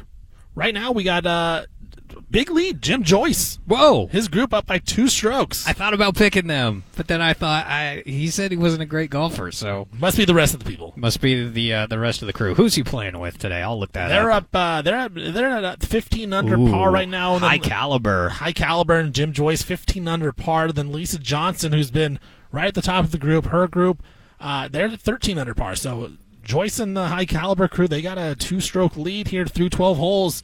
We're rounding out the 18, getting pretty close. Love that. Neil Lomax's team is sitting a couple strokes off the pace at 11 under. Just ran into Scott Ruick and his son Cole Ruick, who is a golfer at Boise State. Watch out for them. They're minus 11 right now. They're hitting their stride.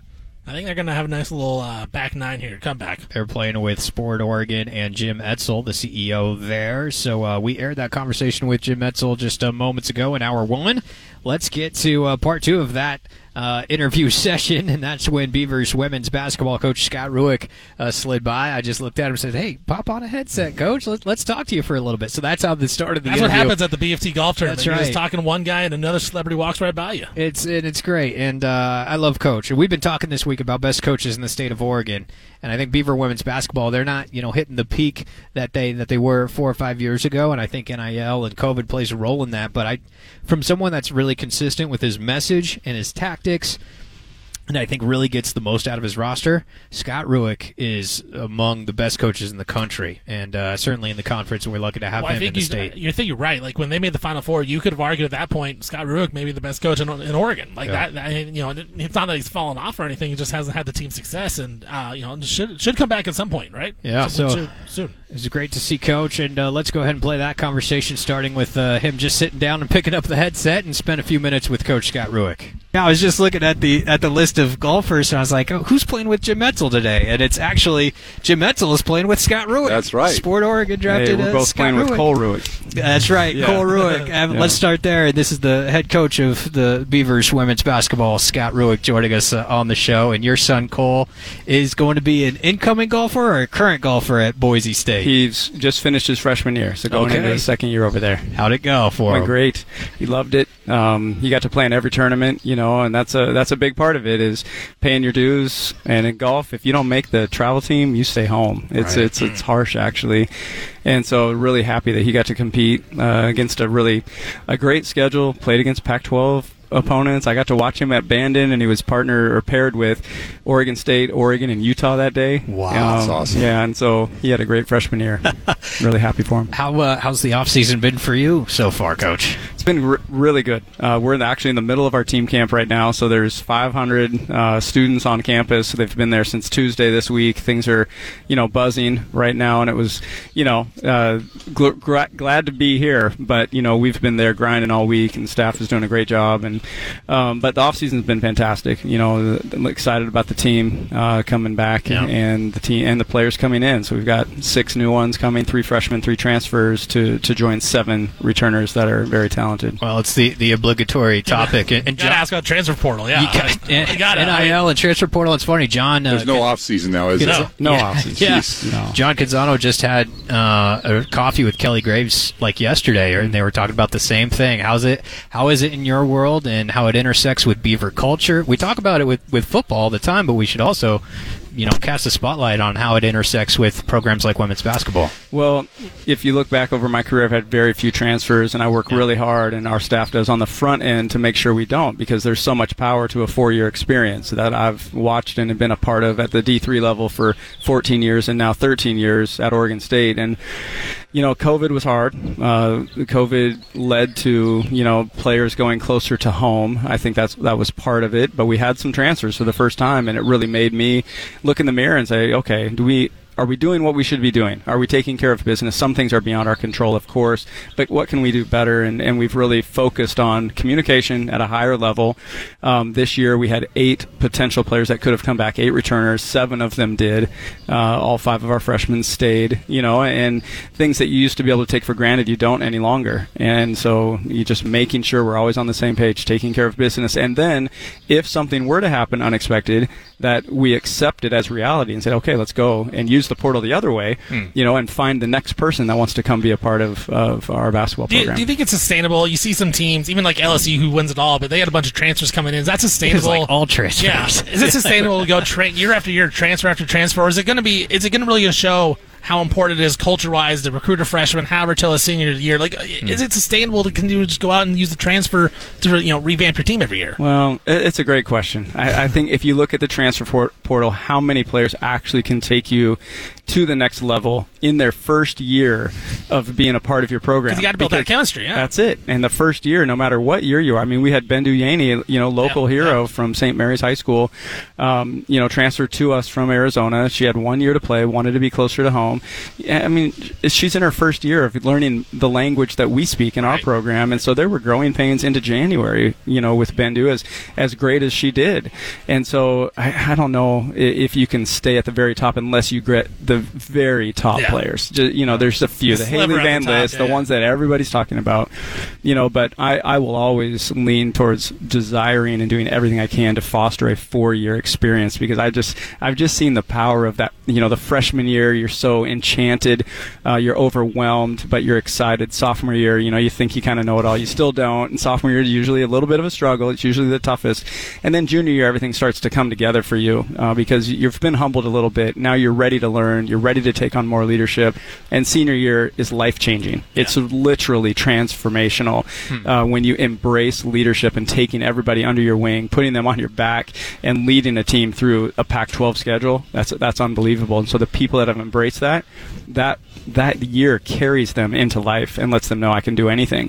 If you're bouncing around, how do you ever get that? Well, especially in the Pac-12 is so tough. I mean, you talk about that schedule. If you're coming out of a different conference, you don't know what you're in for. I mean, night in, night out, it's a tough match every night. Yeah, there's some truth there too. The man sitting next to you, Jim Etzel, and we were talking to Scott Ruick, women's basketball coach at Oregon State. We were just mentioning with Jim a minute ago about how this state is just such a wonderful home of women's basketball, and we're talking about the North Star of the 2030 Women's Final Four coming to Portland, and the efforts that Jim and Sport Oregon I want to see him on top of that Werner ladder cutting down the nets. Let's go. Never more have I loved Werner ladders than seeing local teams jump on there, but the overall vibes of that and the excitement level around women's basketball, maybe potentially getting WNBA to Portland as well. Do you feel it? And how excited does that make you and the fan base at Oregon State, which is just an exceptional fan base? Well, I've felt it forever. Yeah. I was a kid in Hillsborough, just down the street right here, growing up, and Hillsborough, girls basketball in Hillsborough was a big deal even when I was a kid. And my little sister won a state championship, and the Child Center at University of Portland was sold out. And I've never jumped as high as I did when they won the state title on a buzzer beater. And so, Oregon City back in the day, and Brad Smith and what he did, and Mark Neffendorf and what he did, and all the others in this state made it cool And so for me, I've just always valued it. I've always understood it, and I've always done everything I could to celebrate it and make it better. And then having an opportunity at George Fox that they gave me, we were always top 10 in the nation in attendance in Newburgh. I mean, we drew almost 1,000, at a small college level. And then to go to Oregon State, my alma mater, and to be able to say in year 7 of our rebuild, we sold that place out and set an attendance record was yes. So this place not only supports women's basketball, women's sports, it celebrates and it has respect for the female athlete, and it's just awesome that we got a Final Four here, and I know everybody's so excited. Remember when we were talking in San Francisco on Pac-12 Media Day? Mm-hmm, I did. And we were just I was about a week or two away from going to Dallas with the team to pitch, and down there kind of working the politics and then getting the support of the Pac-12 coaches behind our bid, and do all the little things to try to make it happen. So it was very gratifying, especially with the success that Scott's had and Kelly and what's gone on. Portland State and Portland getting in the tournament recently. So it's been cool. Man, we got a lot of momentum. It's fun. There not too many states can say that every one of their Division I institutions made the tournament in the last 3 years. Yeah, that's cool. Those behind-the-scenes conversations, those are what I want to know more about. And we're just talking about how good this wine was versus that wine. Yeah, exactly. all the Napa Valley stuff behind the scenes. Scott Ruick, it's really great to see you. Congrats on all the success, and best of luck with everything moving forward. But most importantly, thanks for being out here, taking some time and golfing, all for a good cause. And best of luck for everybody playing with Cole today. Thank you so much. Yes, everybody. Do we get to play with him? Yeah, he's playing. He's playing in my place. I'm just hanging out, I think. We got a live leaderboard, so just play off his ball. Best ball, you just play off Cole's ball. Oh, man, I'm just going to I'm bip sick. Ball in pocket, sitting in the cart the rest of the day. And Jim Metzel as well, CEO of Sport Oregon. Thank you both. That was phenomenal. Thank you. Our pleasure. Great to be here. Thanks. Great catching up with Scott Ruick and Jim Metzel both, Stephen, and it's good to catch up with Coach Ruick. A lot of good vibes, shall we say, around women's basketball in our state right now. Can we just get at least one of Oregon State in the Final Four in 2030? I mean, how sick would that be? That'd be pretty wild. Portland Final Four, get the Ducks or the Bees. I mean, I'm not even asking for both.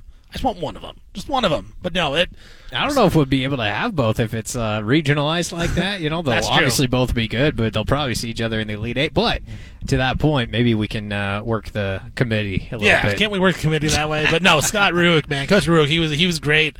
Like you said, great vibes around that program, how they're keeping everybody, and it reminds you a lot of the football team, right? We've talked about the football team retaining coaches, retaining players. Oregon State women's basketball did the same thing. 8 people were up to transfer if they wanted to, only 1 left. I mean, I think that's, in this day and age, to be able to hang on to those players and have them stay in Corvallis, I think is huge for the growth of that program. It really is. I think Damian Lillard has sent a tweet out, Stephen. He did. Let's take a break. We'll come back and talk about what it means and take your calls. I'm just kidding. But seriously, we'll talk about what Dame put out there and see what it means. Another cryptic tweet. You got to love the cryptic tweets. We were due for one. Do you? I've had them on Twitter alerts for too long to not have a cryptic tweet in the last 10 days. So we'll unpack that, and we'll talk a little bit more to our celebrity guests along the way right here.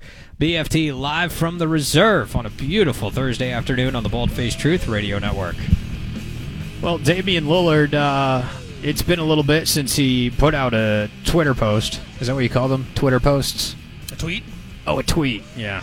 I don't know. I don't like the word tweet. To me, I can't take tweets seriously. I know Twitter's been around for 15 years. I still can't take the word tweet seriously. I don't know what it is. I guess you could just say post. Post on Twitter, yeah. It's a post on Twitter. With Stephen Vaughn, I'm Judah Newby. We're live from the Reserve, 9th Annual Bald-Faced Truth Foundation Celebrity Golf Tournament. Stephen, you notified me of this during the break. What did one Dame Dalla post on Twitter? Yeah, he posted this early in the day, about an hour ago. But we've been busy talking to celebrities and things of that nature. But Dame tweets out, "Survived too many storms to be bothered by raindrops." Period. And that's it. That's the tweet right there. Survived too many storms to be bothered by raindrops. Judah, what does he mean by that? He can't be talking about the Portland. Portland is a beautiful place right now. He can't be talking about there's no raindrops or storms here. No raindrops to speak of right now. Survived too many storms to be bothered by raindrops. Yeah. What is Damian Lillard referencing? I mean, Your calls at 503-417-7575. Here's my initial takeaway: is to survive by too many storms. The Blazers organization has been very stormy, very bad. Now that there's just raindrops here, I guess I don't know. There's not as many problems as he says there are. I don't know. Or he says, "Hey, all these trade rumors, they don't bother me. Like, to me, I'm already mentally in Miami, so it's not going to bother me. There's no raindrops in Miami." You just flip the number. So NBA has gone 0 days without a cryptid tweet.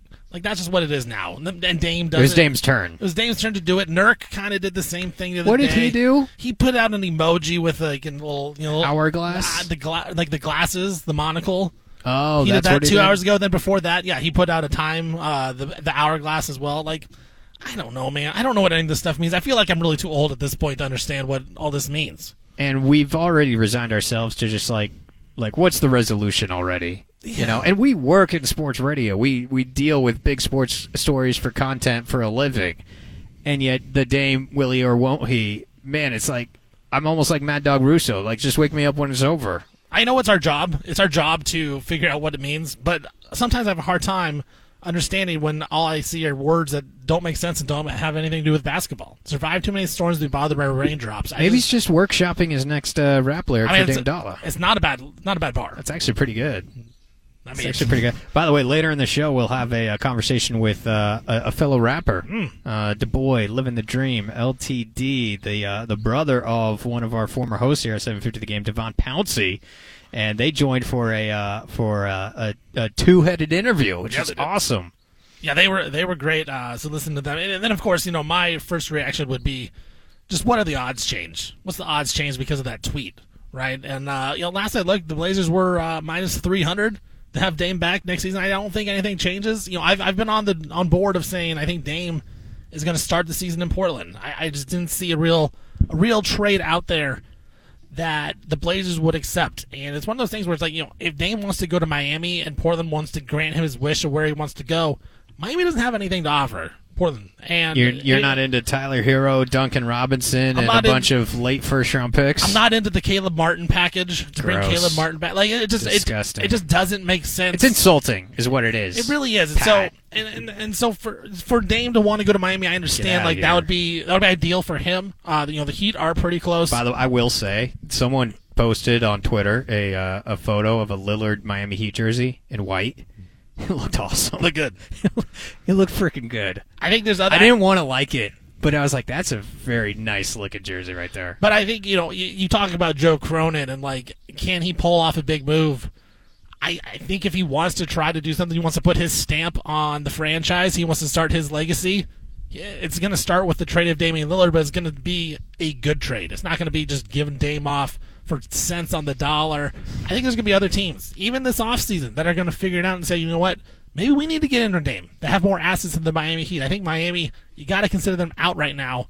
But, Dame wants to go there. So they're always going to have that thought of, I want to go to Miami, but they just don't have assets. Like, it doesn't help Portland in any sense. Brooklyn's to get got rid the of him. Picks. Miami doesn't have enough assets, like, right now. Like, if you swap those, if you swap Miami and Brooklyn, he says, I want to go to Brooklyn first, then, it works out, and there's picks that you can get. But when it's Miami, he would have to start all of this out by requesting a trade, and that's the big domino that we're not sure will ever happen. Will he ever do it? That's will the question. He ever actually request a trade? I mean, the most bold he's been so far is saying a different conversation will have to be had. Ooh, big threat. Big threat going on right now. And that's so I'm with you. Even though from a basketball standpoint, I do not see how it works with Dame and Scoot long term. Well, and if it doesn't work long term, then get busy living or get busy going young. And it's just so interesting because, Cronin has made it pretty clear by his actions that he wants to go young. He wants to start over. He wants to put his own stamp on the team.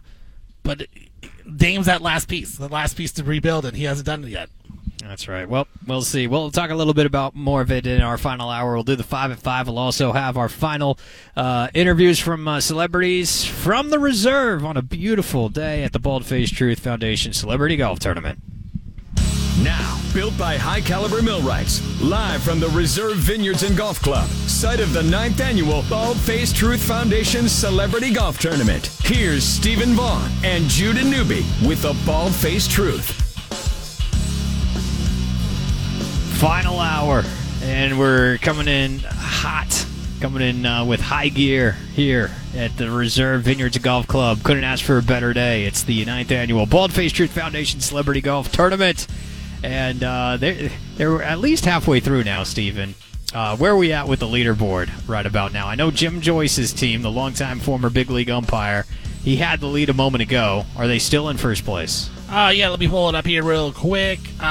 Searching. Yes, Jim Joyce's team is now tied for the lead here. They're staying at 15 under, but the team at Alpha, and Casey Kloss, they're also 15 under. Lisa Johnson, her squad, they're in at 14 under. And then the Ruicks, we just talked to Scott Ruick. Ooh, they're Cole getting Ruick. hot. They're getting hot. I told you, watch out for them. Scott Ruick, Cole Ruick. They're in fourth place at 12 under par. So Jim Joyce and Casey Kloss tied for first place. It updated right now as I'm talking. Jim Joyce is back in the lead. Birdied through 14 on 14. Jim Joyce's squad. So they are in the lead. Whoa, through 14. So they're coming down the home stretch here, and Jim Joyce's team, he's playing with High Caliber. Brandon and the team at High Caliber. There you have the lead at 16. Casey Kloss playing with our own team Alpha at 15. Neil Lomax, we just saw Neil a second ago, and I asked him, I was like, hey, how's the golf? He said, not great. Not great. And yet, they're only a few shots off the lead here. They're sitting at 12 under. Yeah. He's playing with Bricks Tavern, our friends over at Bricks. Neil was saying, hey, I just had a 215-yard approach shot, so I got out my hybrid, and I hit it, and it's got just a little bit of water in front of the green, and I needed it to go 205, and it went 204. And it went right in the water. We've all been there, Judah. We've all Neil. been there. But heck of a golfer, that guy. Dale Scott's team is also at 12 under par, so it's coming down the home stretch. So we'll update the scores. Pretty competitive out there, which you love to see. We've got interviews later this hour with the head coach of Oregon Duck baseball, Mark Wasikowski, longtime former Nike executive Fred Schreier, Chris Rogers, director of golf here at the Reserve, and Devon Pouncey and DuBois LTD, the rapper living the dream himself. They will stop by. So a lot to get to, but first, let's rip through some of the biggest stories in sports and beyond. It is the 5 at 5. The 5 at 5. All right, Steven, you and I will rotate stories and react to them off each other. I'll cede it to you first. Story number 1. The NFL, they have suspended more players for gambling, Judah. This seems to be a problem in the NFL as of late, but we knew about that. Isaiah Rodgers, Rashad Berry on the Colts, both suspended indefinitely for their experiences with gambling. Now, Rodgers apparently bet $1,000 on a Colts running back to go over his rushing prop, which I think is interesting. At least he didn't bet him under. I thought, that would be kind of weird if he's betting his own teammate to go under. But that was the largest wager, was a $1,000 prop bet. Most of the bets for Rodgers were within the $25 to $50 range. Rodgers acknowledged the situation on social media, saying that he takes full responsibility for his actions, so he will be suspended indefinitely and was actually released by the Indianapolis Colts. There's been 9 players that have been suspended this year for violations of the NFL's gambling policy. 5 of them have been released. Do you think it's coincidence that these guys getting in trouble are not exactly big-name guys? They're not guys that will move the needle? I don't know. Or they're on bad teams? That's a little conspiracy theory there, Judah. I don't know. I don't know if I buy. I mean, Jameson Williams is a good player, but player. he barely played last year because of injury, and then 6 games because he bet on non-NFL, but he bet on it at the team facility. I mean, so are you thinking there's some star quarterback that's out there betting on games? I think they're trying to send a message here. They're trying to send a message with suspending the non-famous guys. And saying, hey, any famous guys we catch out here, this is what's going to happen. One of the guys, Nicolas Petit-Ferrer on Tennessee, he's been suspended for 6 games. He said he was not betting on the NFL and was betting legally under Tennessee law, but the only reason he got suspended was because it occurred at the Titans facility, which, of course, is against the rules. You can walk across the street, make a bet, and then come back, but you cannot do it while you're on the facility. The rules are just crazy. The NFL... I think you are partially right that the NFL is doing this and they're coming down real hard on these guys because they aren't big-time playmakers. But it will be interesting to see if there's a star quarterback, especially, that comes out at some point and says... I think Russell Wilson. Nah, no. Whoever the Seahawks play. Whoever the Seahawks play that week, that's right. Their quarterbacks there's quarterbacks with gambling. All right, number 2, I'll take this one. Philadelphia 76ers, James Harden, exercising his player option for $35.6 million. But... instead of just out and out coming back to Philly, Woj says it clears the way for the organization and the 10-time All-Star to work together on a trade. Woj floats the LA Clippers and the New York Knicks as potential trade destinations for James Harden. How much did this surprise you when this news came out, Steven, given that there was a lot of Houston Harden buzz and a lot of other buzz that said, hey, he could just come back to Philly and re-up there. But now he's re-upping and probably getting shipped. Yeah, it's a little interesting. I thought that Harden would probably just opt out and choose where he wants to go, but he must have got the vibes that there was not a lot of market for him on the open market. And to get that $37 million guaranteed, those NBA contracts are so good because they're guaranteed money. He gets that money, and now he just says, I want to be traded now. So I think he looked out in the market, him and his agent, they saw that they're not going to get the deal that they thought they once would. They weren't going to take that extension, but now they're going to take it. They can take the player option, look to get out of Philadelphia. I think what's interesting coming up next for that is what did the 76ers do? Because James Harden was an important part of their team. You can say what you want about James Harden, but he was still one of their better players and their main ball handler. What did they do with Joel Embiid? Is Joel Embiid happy that James Harden wants to leave? What are they going to get back? Philadelphia was in a spot where it almost seemed like their time has almost passed to become a contender in the NBA. Now where's James Harden go? It's been long rumored he goes to Houston, but does Ime Udoka, does he want James Harden? He doesn't play defense. I think he kind of fits there just because the Rockets do say they want to win now and they're not trying to tank, so he would fit that timeline. But James Harden's in a weird spot where I don't know where he fits in the NBA anymore. All right, number 3, Steven, what do you got? Number 3, the Major League Baseball All-Stars have been announced. No Mariners. No Mariners in the starting lineup. And no Adley Rutschman. He got hosed. Jonah Heim of the Texas Rangers named the starting catcher. Adley should have been the starting catcher. The Rangers actually had 4 starters in the All-Star lineup. Jonah Heim, Marcus Semien, Corey Seager, and Josh Young. That's 3 of their 4 infielders. Tampa Bay had 2 with Yandy Diaz, Randy Arozarena.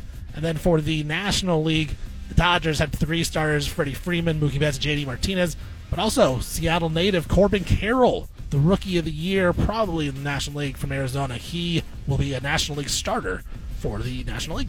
Do you remember at all the Rangers division odds before the year? Had to have been big. They were kind of struggling, right, before Boch got there, and then we were like, what does Bruce Bochy have in the tank left? Well, the thing was they brought in Jacob deGrom. He was supposed to turn that pitching staff around. He's been hurt all year. He's out for the year. Now it's Nathan Eovaldi who's been the guy. That's wild to me. Nathan wild, Eovaldi. Man. But yeah, the Rangers, they're running that division, the AL West, and they got 4 starters in the All-Star game. No Mariners in the starting lineup because their disappointing season as it continues. They lost today, I believe, to the Nationals. I got to bring Jim Ferretti back in here, who's anchoring things back in our 750 The Game studios. Jim, I know you're a big Mariner fan. Not trending good right now. Dude, 6 division rival starters on your home turf. You should be ashamed of yourselves. Oh, that is brutal. Now, correct me if I'm wrong, but we still get at least one player from each club represented at the All-Star game, right? Julio will be the one person playing, but my God. Do the Mariners deserve to have one All-Star? No, they don't. No, they don't. Are you in fire service mode? Am I in fire service mode? Yeah. Meaning I'm ticked off? You want to fire Scott Service? Oh, yeah. Oh, absolutely. Fire service. I get what you're saying. Yeah, sorry, yeah. Jim wants to fire everybody on the Mariners. It's a tough call. I don't like Service. Haven't liked him for years because he hasn't done anything. But then again, it starts at the top, too. DePoto's got to go as well. Yeah, he's a Packer fan, too, Scott Service. So. Oh, yeah, he's really got to go now. That's why you don't like him, too. Oh, yeah. But, yeah, as much as I love baseball, and by the way, we'll have the All-Star Game and Home Run Derby on the BFT radio flagship here, 750 The Game. This was the wrong year for the Mariners to come out flat in the first half. The momentum of the playoffs and hosting the All-Star Game this year, that's for sure. Number 4 at the 5 at 5, the ESPN Plus ranked the best cores in the NFL. Over under 12.5, Steven. Where do you think the Seattle Seahawks came in? Over under 12.5 as far as best cores in the National Football League. I'm going to go with I'll go under that. I think people love Geno Smith. I'm a little not as bullish on Geno Smith this season, but I think I'll go under. You're right. It was under. Number 12 exactly. There we go. They had Baltimore at 11.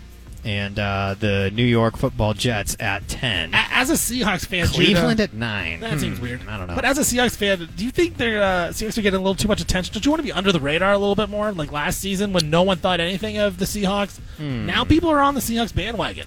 I don't really feel like... are they on the Seahawks bandwagon?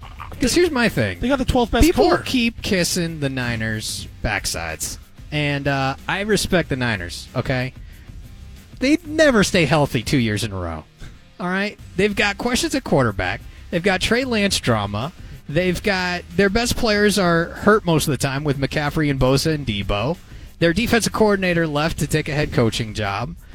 You really think they're just going to roll right out there and be the same Niner team like they were last year? Like, they go through ups and downs. That's the thing. What? I love the Seahawks NFC West odds this year. That's all I'm saying. Look, we had this conversation last year. Brock Purdy, I don't know how good he is. Bucks out on Brock. But what's there's no evidence to say that he's not going to have another good season this year.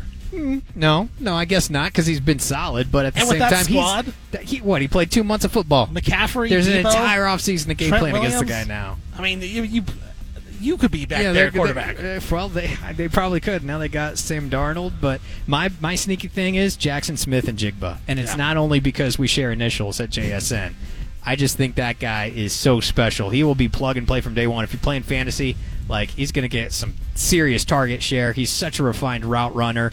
I think he'll be a threat on third down. He will also, command some defensive attention away from Metcalf and Lockett.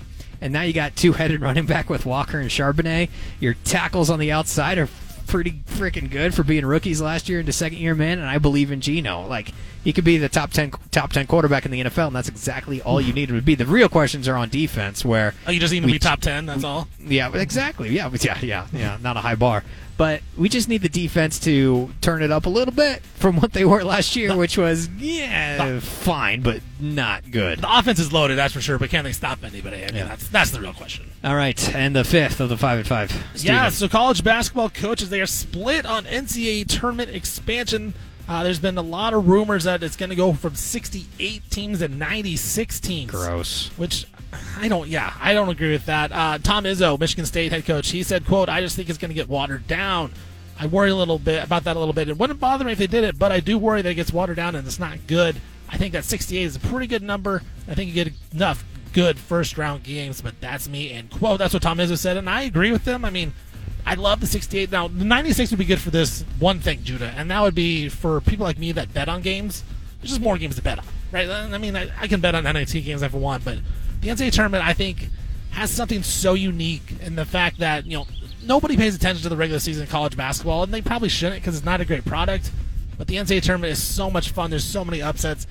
I think if you're gonna expand the tournament more, it may be one of those things where you're not thinking about, and the grass isn't always greener. You're not going to get the best results. So I'm with the coaches here that don't agree with the expansion, but I understand where some coaches would because, think about it this way.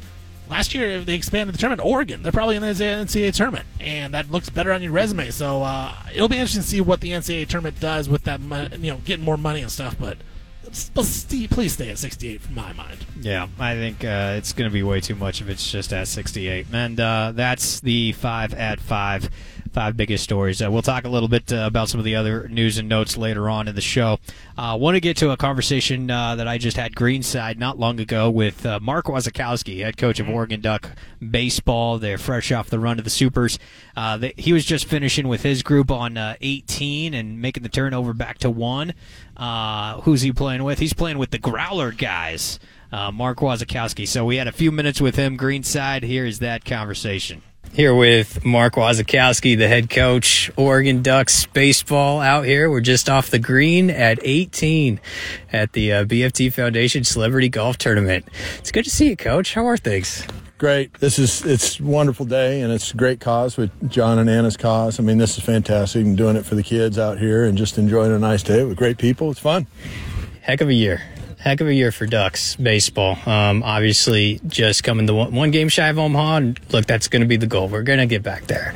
But what was it like as you look back? You've got a couple weeks to look back now on the season. How would you summarize it and all the ups and downs? Winning the conference tournament, winning at Vandy. I mean, that's tough to do, and hosting a Super.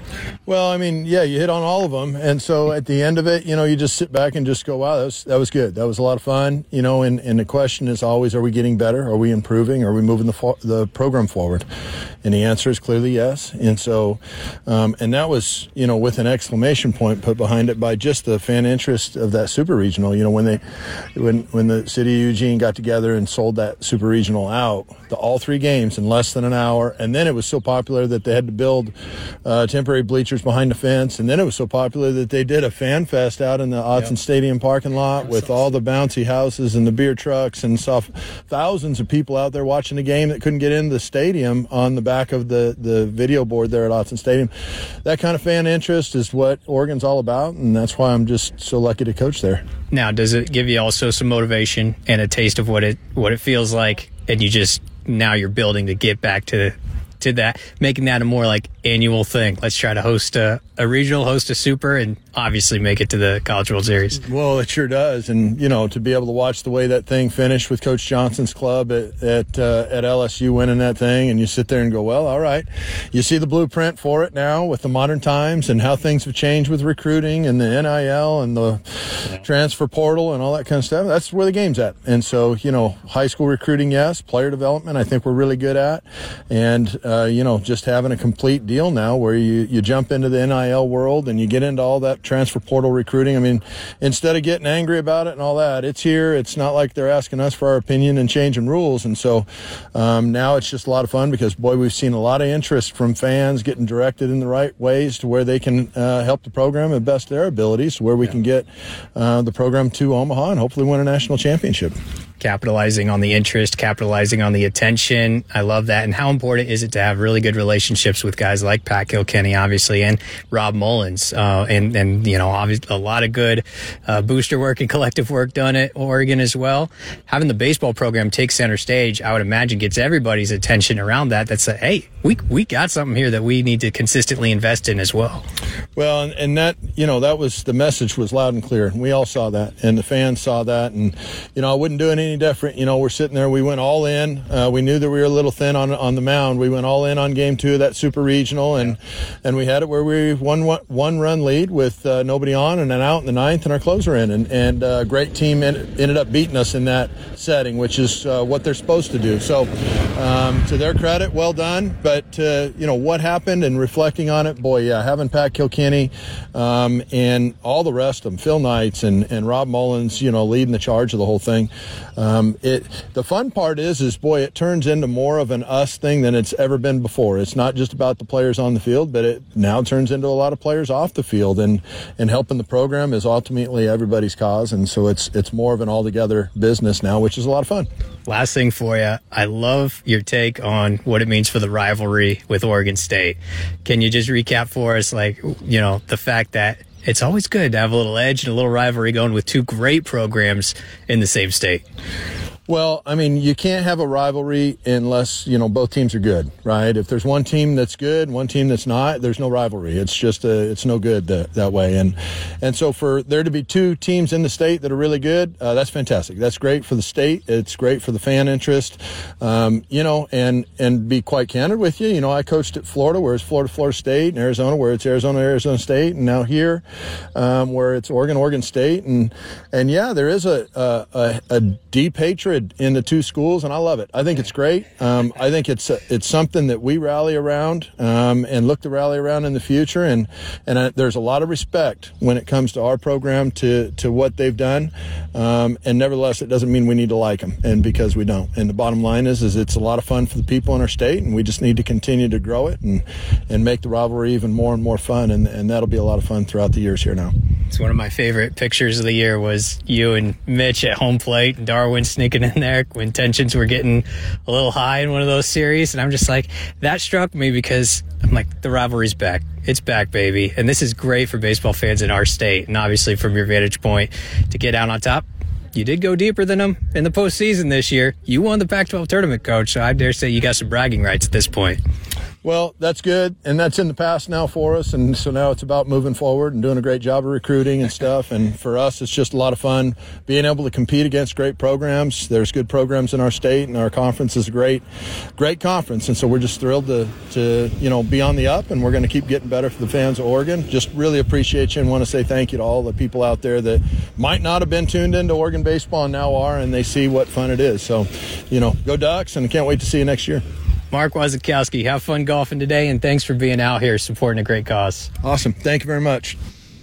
I love college baseball, Stephen. Love it, and especially in the postseason. So to see the Ducks and the Beavers play for some meaningful postseason baseball is awesome. And the Beavs, hey, man, they LSU got them. LSU is stacked. That's Dylan crazy. Cruz, Cruz, their catcher.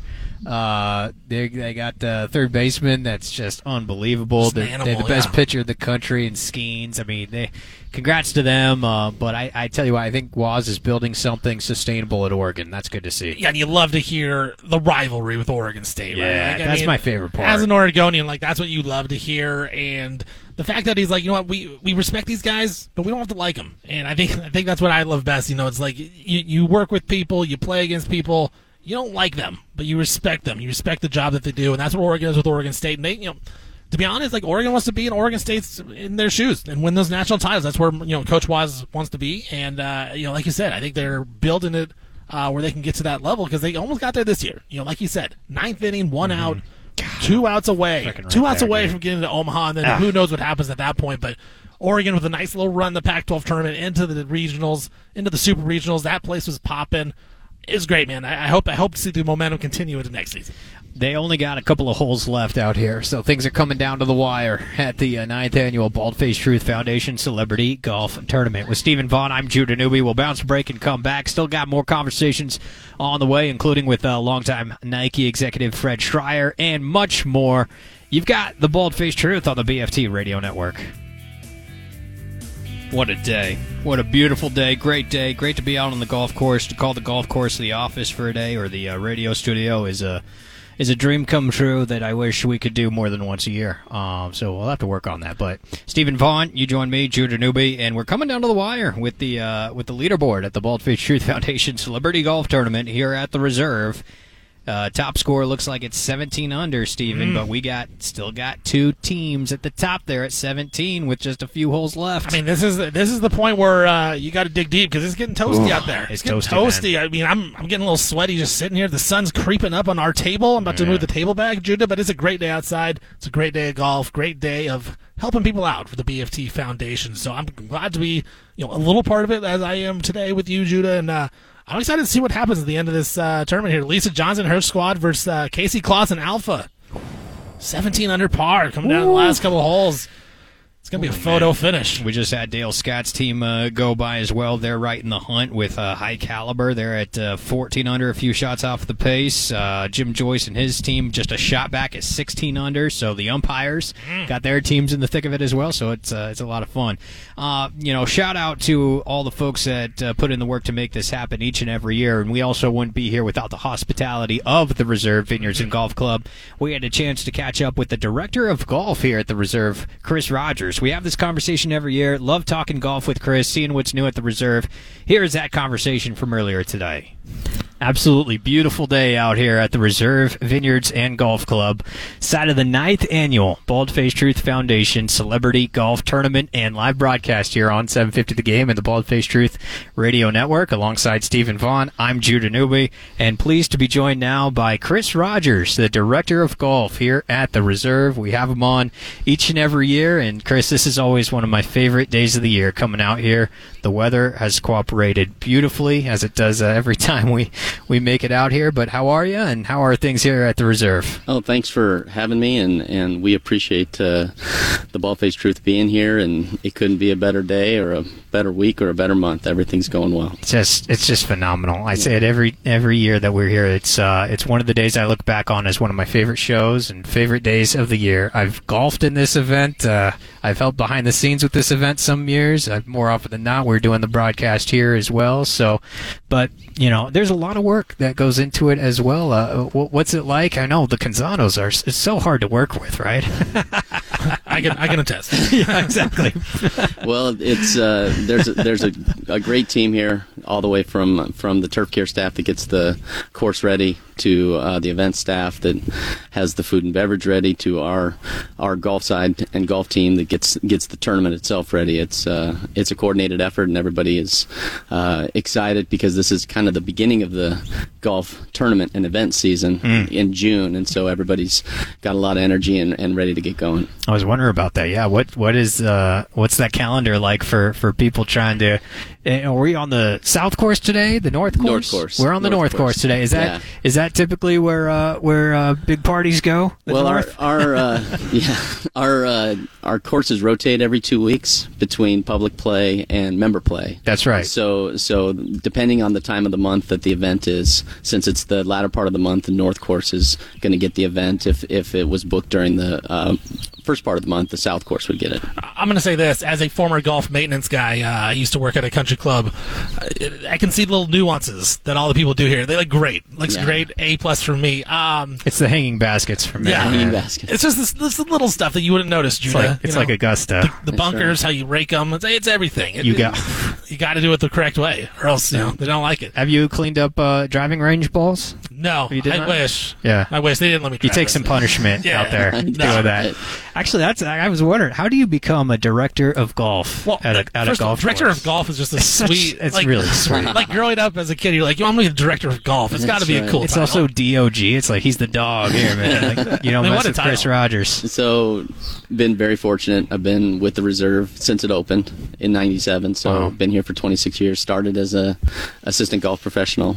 Actually started even before that on a turf care team, and that was great, and have been fortunate to be able to work my way through it and oversee the golf operation and day-to-day activities. So it's a great team. It's a great owner. We're really lucky, and I'm appreciative.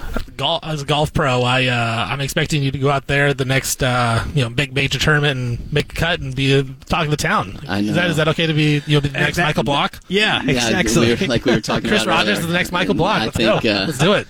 Michael Block is pretty amazing. To be able to put on that kind of show at that level was quite great for all PGA professionals. Did you see the reaction of some of the people from his home course down there and wherever he is in Southern California, Mission Viejo or wherever? Like, that was cool. Yeah. That was cool to see the people from his home course like rooting for him and slam dunking the hole-in-one on Sunday. I'm sure that could resonate with someone like you. Well, I think that's again a product of what a good professional he is, to have that kind of a following and to be able to have that kind of support is amazing. And didn't raise his rates after that. No, that's apparently. what I heard. See, I would have capitalized. Talk with Chris Rogers, director of golf here at the Reserve Vineyards and Golf Club. Been here since '97. For those that have yet to play here or haven't had the chance to play here yet, describe a little bit about what the Reserve is all about, and the North Course and South Course, and how they play. Well, what's really nice about our facility, the two courses that are on it are very different. The South Course is the course that opened first. It's a more traditional American style, more bunkers, a little bit longer. The North Course, which the event today is being played on, is a little bit shorter, but it has more water, more of a link style course. People can jump in. Yeah, that's right. But you use all your clubs in your bag. It's nice to have the variety, and again, the conditioning makes it, irregardless of what you play, you're going to have a great experience. What's your take on just the whole PGA Live Tour, rivalry now? They're getting together, connection. As a golf fan, how do you feel about all that? And does it make you not want to watch the PGA as much, or anything like that? No, I think you're still going to see the best players in the world play against one another. I think they still seems to be a lot of things to figure out to make it work, to bring the Live players back on to some sort of agreement with the tour. But I think that it's a worldwide game, and I think that this is just part of the process to bring it to such. Mm-hmm. Who were some of your favorite golfers growing up when you were starting to get into the game? Not to date you or anything. Yeah, I say it because when the reason I bring it up is because some of my fondest memories growing up are watching, the Masters on CBS and, Tiger in 2005, but even like before that, turn of the century stuff. And I know, that's when I was growing up, so that's what I'm going to remember most. But I'm always struck by how the game of golf has certainly grown, but it's also got a rich history, a rich television history with that's spanning generations at this point. My all-time favorite was Ben Hogan. From a long time ago, from the 50s and the 40s, and he was in a really bad car accident, right? and was still able to go out and win all the majors. So he's a great example of work ethic. I don't think you can go wrong with Tiger's game and what he's meant to the game. Growing up, I remember watching Nicklaus win the '86 Masters, and knowing that this is kind of where I want to go with my career, is just to see the excitement and what that generated as far as interest in the game as well. When he was 46 at the time, 46, I think you're right, and that was one of Jim Nance's first Masters, and he's still doing it. Yeah, that's right. That's right. That is amazing. And so, what do you make of? We brought up the PGA and LIV and the future of the game of golf.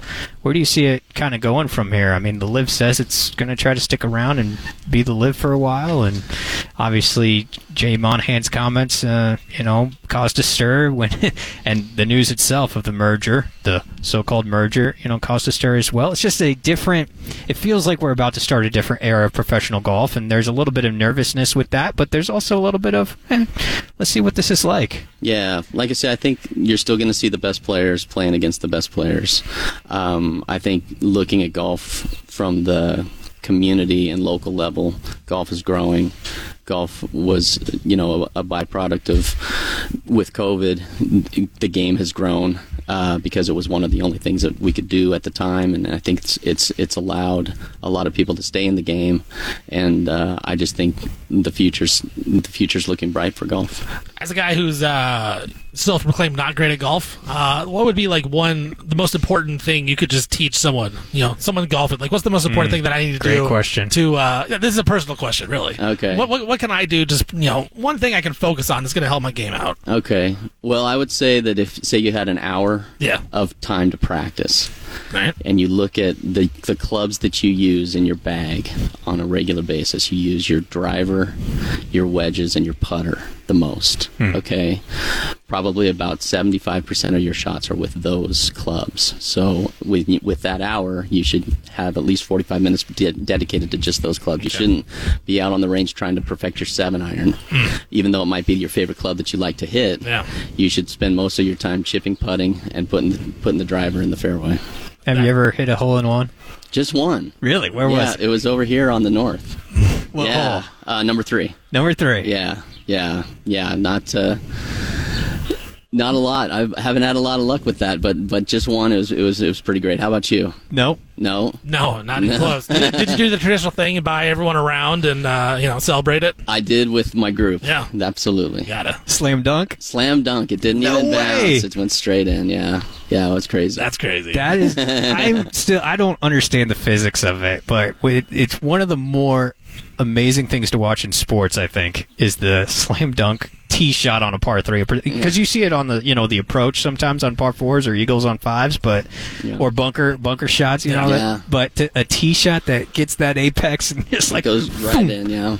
Yeah, crazy. What a feeling. Yeah, that's right. You only think about that a handful of times a week, right? That's right. Chris Rogers, we appreciate your time. And before we let you go, what else is on the horizon for the course the rest of this summer, this golf season? And boy, if the weather stays like this, we're going to be playing golf into November, December. No problem. I think that's the main thing is, living in Oregon, you can pretty much count the calendar to be pretty predictable for the next 3 or 4 months, and we encourage everybody to come out and play. It's nice to have the 2-course rotation, and it works for members, works for the general public, and we just want to make sure everybody has a great experience. And as someone that's partook in the lovely tasting room and restaurant upstairs, absolutely, that's another good reason to come out. Absolutely. try to hit it on all levels. Chris Rogers, Director of Golf at the Reserve, site of the 9th Annual Bald-Faced Truth Foundation Celebrity Golf Tournament and live broadcast. I'm going into my Nance voice now. Chris, thank you for the time, sir. All right, thanks for having me. Appreciate it. Oh, the Nance voice. How was my Nance voice, Steven? It was good. It wasn't great. It was good. Good. Hard to get a great Nance voice. I mean, Nance is a legend, right? I mean, Lance is a legend at what he does. We were just talking. I think golf is probably his best. The Masters with Nance is probably his best thing. I do too. And I don't love him on the Final Four. I know he's done with the Final Four, and I don't even love him on the NFL, but I love him on the Masters. And I agree with you. I wouldn't fight you on either of those. I think Ian Eagles does a great job on the Final Four, or will do a great job on the Final Four. And yeah, the NFL, here's my take on play-by-play guys, Judah. You got to bring something. You got to bring some type of knowledge to the broadcast, where I think back in the day, even 5-10 years ago, you didn't have to bring any knowledge. You just had to bring like a cool voice and a good presence, a cool gimmick, yeah, and be in control and a gimmick. Yeah. Now you gotta provide a little bit of something, but not too much at the same time. I don't want to hear you trying to educate me as the play-by-play guy what's going on. I need just a little bit, but not too much. It's a very fine line. Nance doesn't do it for me for certain sports, but golf, he does do a great job, I think, at golf. I feel very passionately about this topic of good play-by-play. I know you do. Analysis. So we're going to have to, we'll be filling in for Judah's John top 10 in July. By the way, I think the Phil Steele magazine is out. I saw someone tweet the Phil Steele magazine at a bookstore today. I think it's out there. I need your Mount Rushmore of play-by-play guys. Dude. Okay, we'll get there. John will take some time off in July, so we'll be filling in. That'll be one of our segments. Let's not forget this time. Oh, we need to keep a list going. It's locked. It's locked into my memory. Oh, leaderboard is coming down to the wire. Oh, man. It's getting stressful out there, but no one's feeling it because everybody's having a really good time. But one team is in the lead at 18 under par. We'll tell you who it is and who's going to come out on top. We got one more segment to go. We'll also have a conversation with Fred Schreier, longtime Nike executive, worked with Michael Jordan. We'll talk to him and wrap this thing up. Taking it home. Bringing it home. We're coming in from 18 right now here on the Bald-Faced Truth Radio Network, live from the Reserve Vineyards and Golf Club, side of the 9th Annual BFT Foundation Celebrity Golf Tournament. Back to the Bald-Faced Truth, live from the Reserve Vineyards and Golf Club, site of the BFT Foundation Celebrity Golf Tournament on 750 The Game. Hello, friends. Welcome to a tradition unlike any other.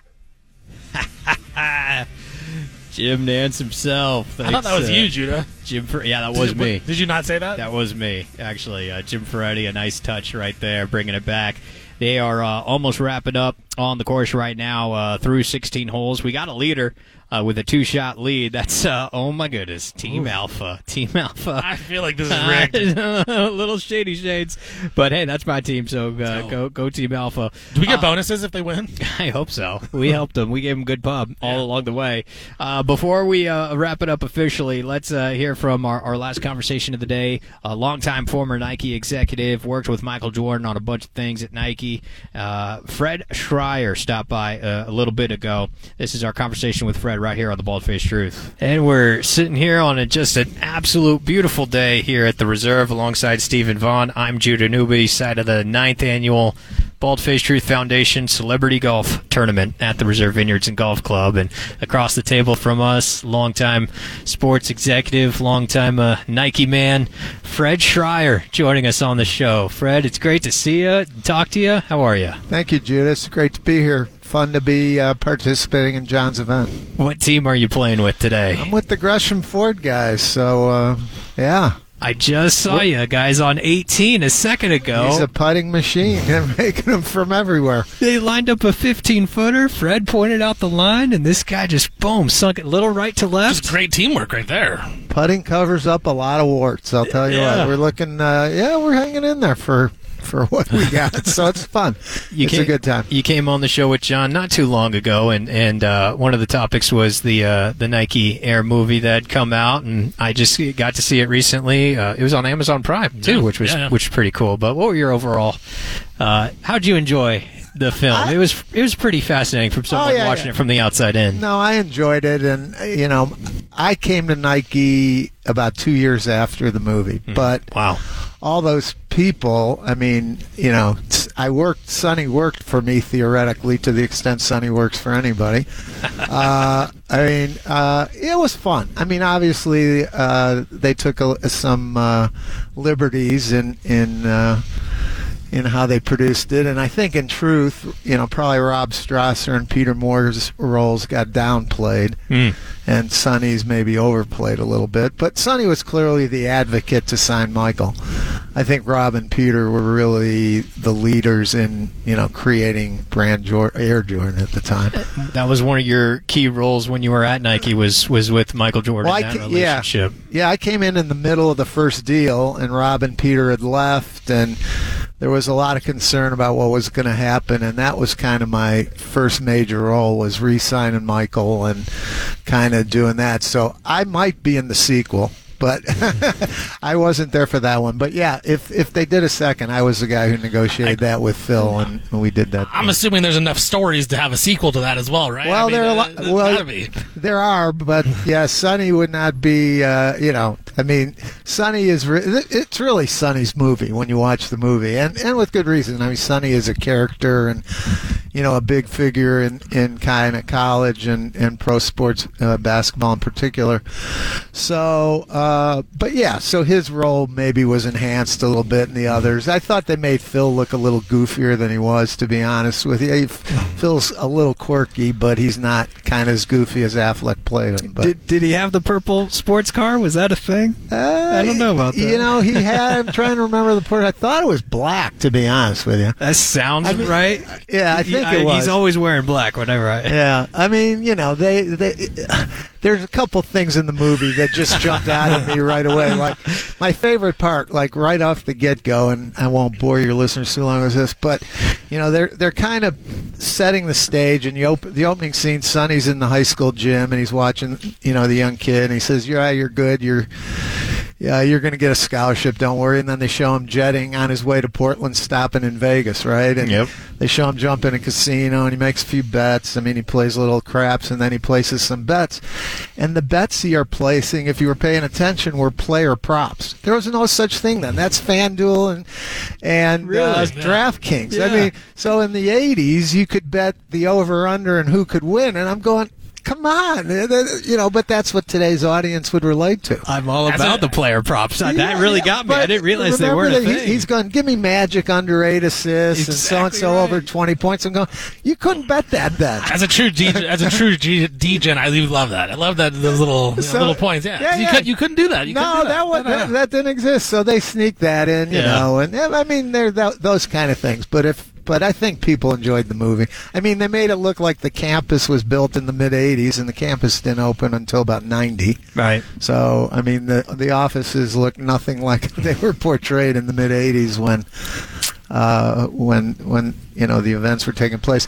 But I'll tell you who was portrayed to a T. That was Dolores Jordan. I mean, Viola Davis had that part down pat. That awesome. was Dolores Jordan, and so super convincing, and seamless. No, that's kind of who Michael's mom was. Now, who do you want to play you in the sequel? What actor? Plays Fred Schreier? Yeah, well, I figured it'd be George Clooney myself. I see the resemblance. Yeah, there you go. Yeah. That's perfect. I just want his steak of Casamigos. I don't care. They're really pushing that. That's everywhere I see it. I know you're in the middle of a round, so we'll let you go. But for our listeners as well, what was it like working with Michael Jordan on a professional level and personal level? How'd you know the man? Well, peak of his powers. Michael now has became such a big figure that you can't really get close to him. Or unless you're truly in his inner circle. I mean, I came on in about year 3 of his professional career, and he was still kind of a guy. Yeah. And obviously, I'm biased, but I think the best of all time. And I've worked with LeBron. I love LeBron too, but I'd still take Michael. But he became so big, and it's just you can't really. I don't even know how you can relate to Michael anymore. Once you get to a certain level, he's inaccessible. But it was fun. Now that I think about it, how was David Falk portrayed? He was portrayed pretty accurately. He was a screamer. Character. He loved to try to intimidate you and yell at you. That would be my next one. Chris Tucker played Howard White, who's been there with Michael the whole time, and Howard's a great guy. They played him a little goofier. Howard's not quite as goofy as that. But, kind of George Raveling one, too. George is interesting. Yeah, I think George just validated. George came to Nike later after he left, I think. Had he left SC? Maybe there was a coaching stop after SC. I can't remember before he came to Nike. But he came to Nike in like the mid to late 90s in college basketball and stuff. But, he was more, he was still coaching during the time of the moving, it was more an advisor, kind of, yeah, he's the deal or the real deal, just to, validate the selection. Yeah. What people were saying. It's always great to catch up with you. Thank you. It's good to see you. Fresh off a birdie on 18. I better run. My teammates are probably waiting on me. I think you're the ringer. All right, of guys. the group. Thanks, Fred. Great seeing you. Thank There's you. Fred Schreier, longtime sports executive with Nike, joining us on the show. And that's how we'll wrap it up. Steven, it's been a lot of fun. It's been a great show, great time, and can't wait to be out here next year. Catch the podcast if you missed any one of our bevy of celebrity golf interviews. Thanks to John Canzano. Thanks to the sponsors. This has been the live broadcast from the 9th Annual Bald-Faced Truth Foundation Celebrity Golf Tournament from the Reserve. Catch you tomorrow.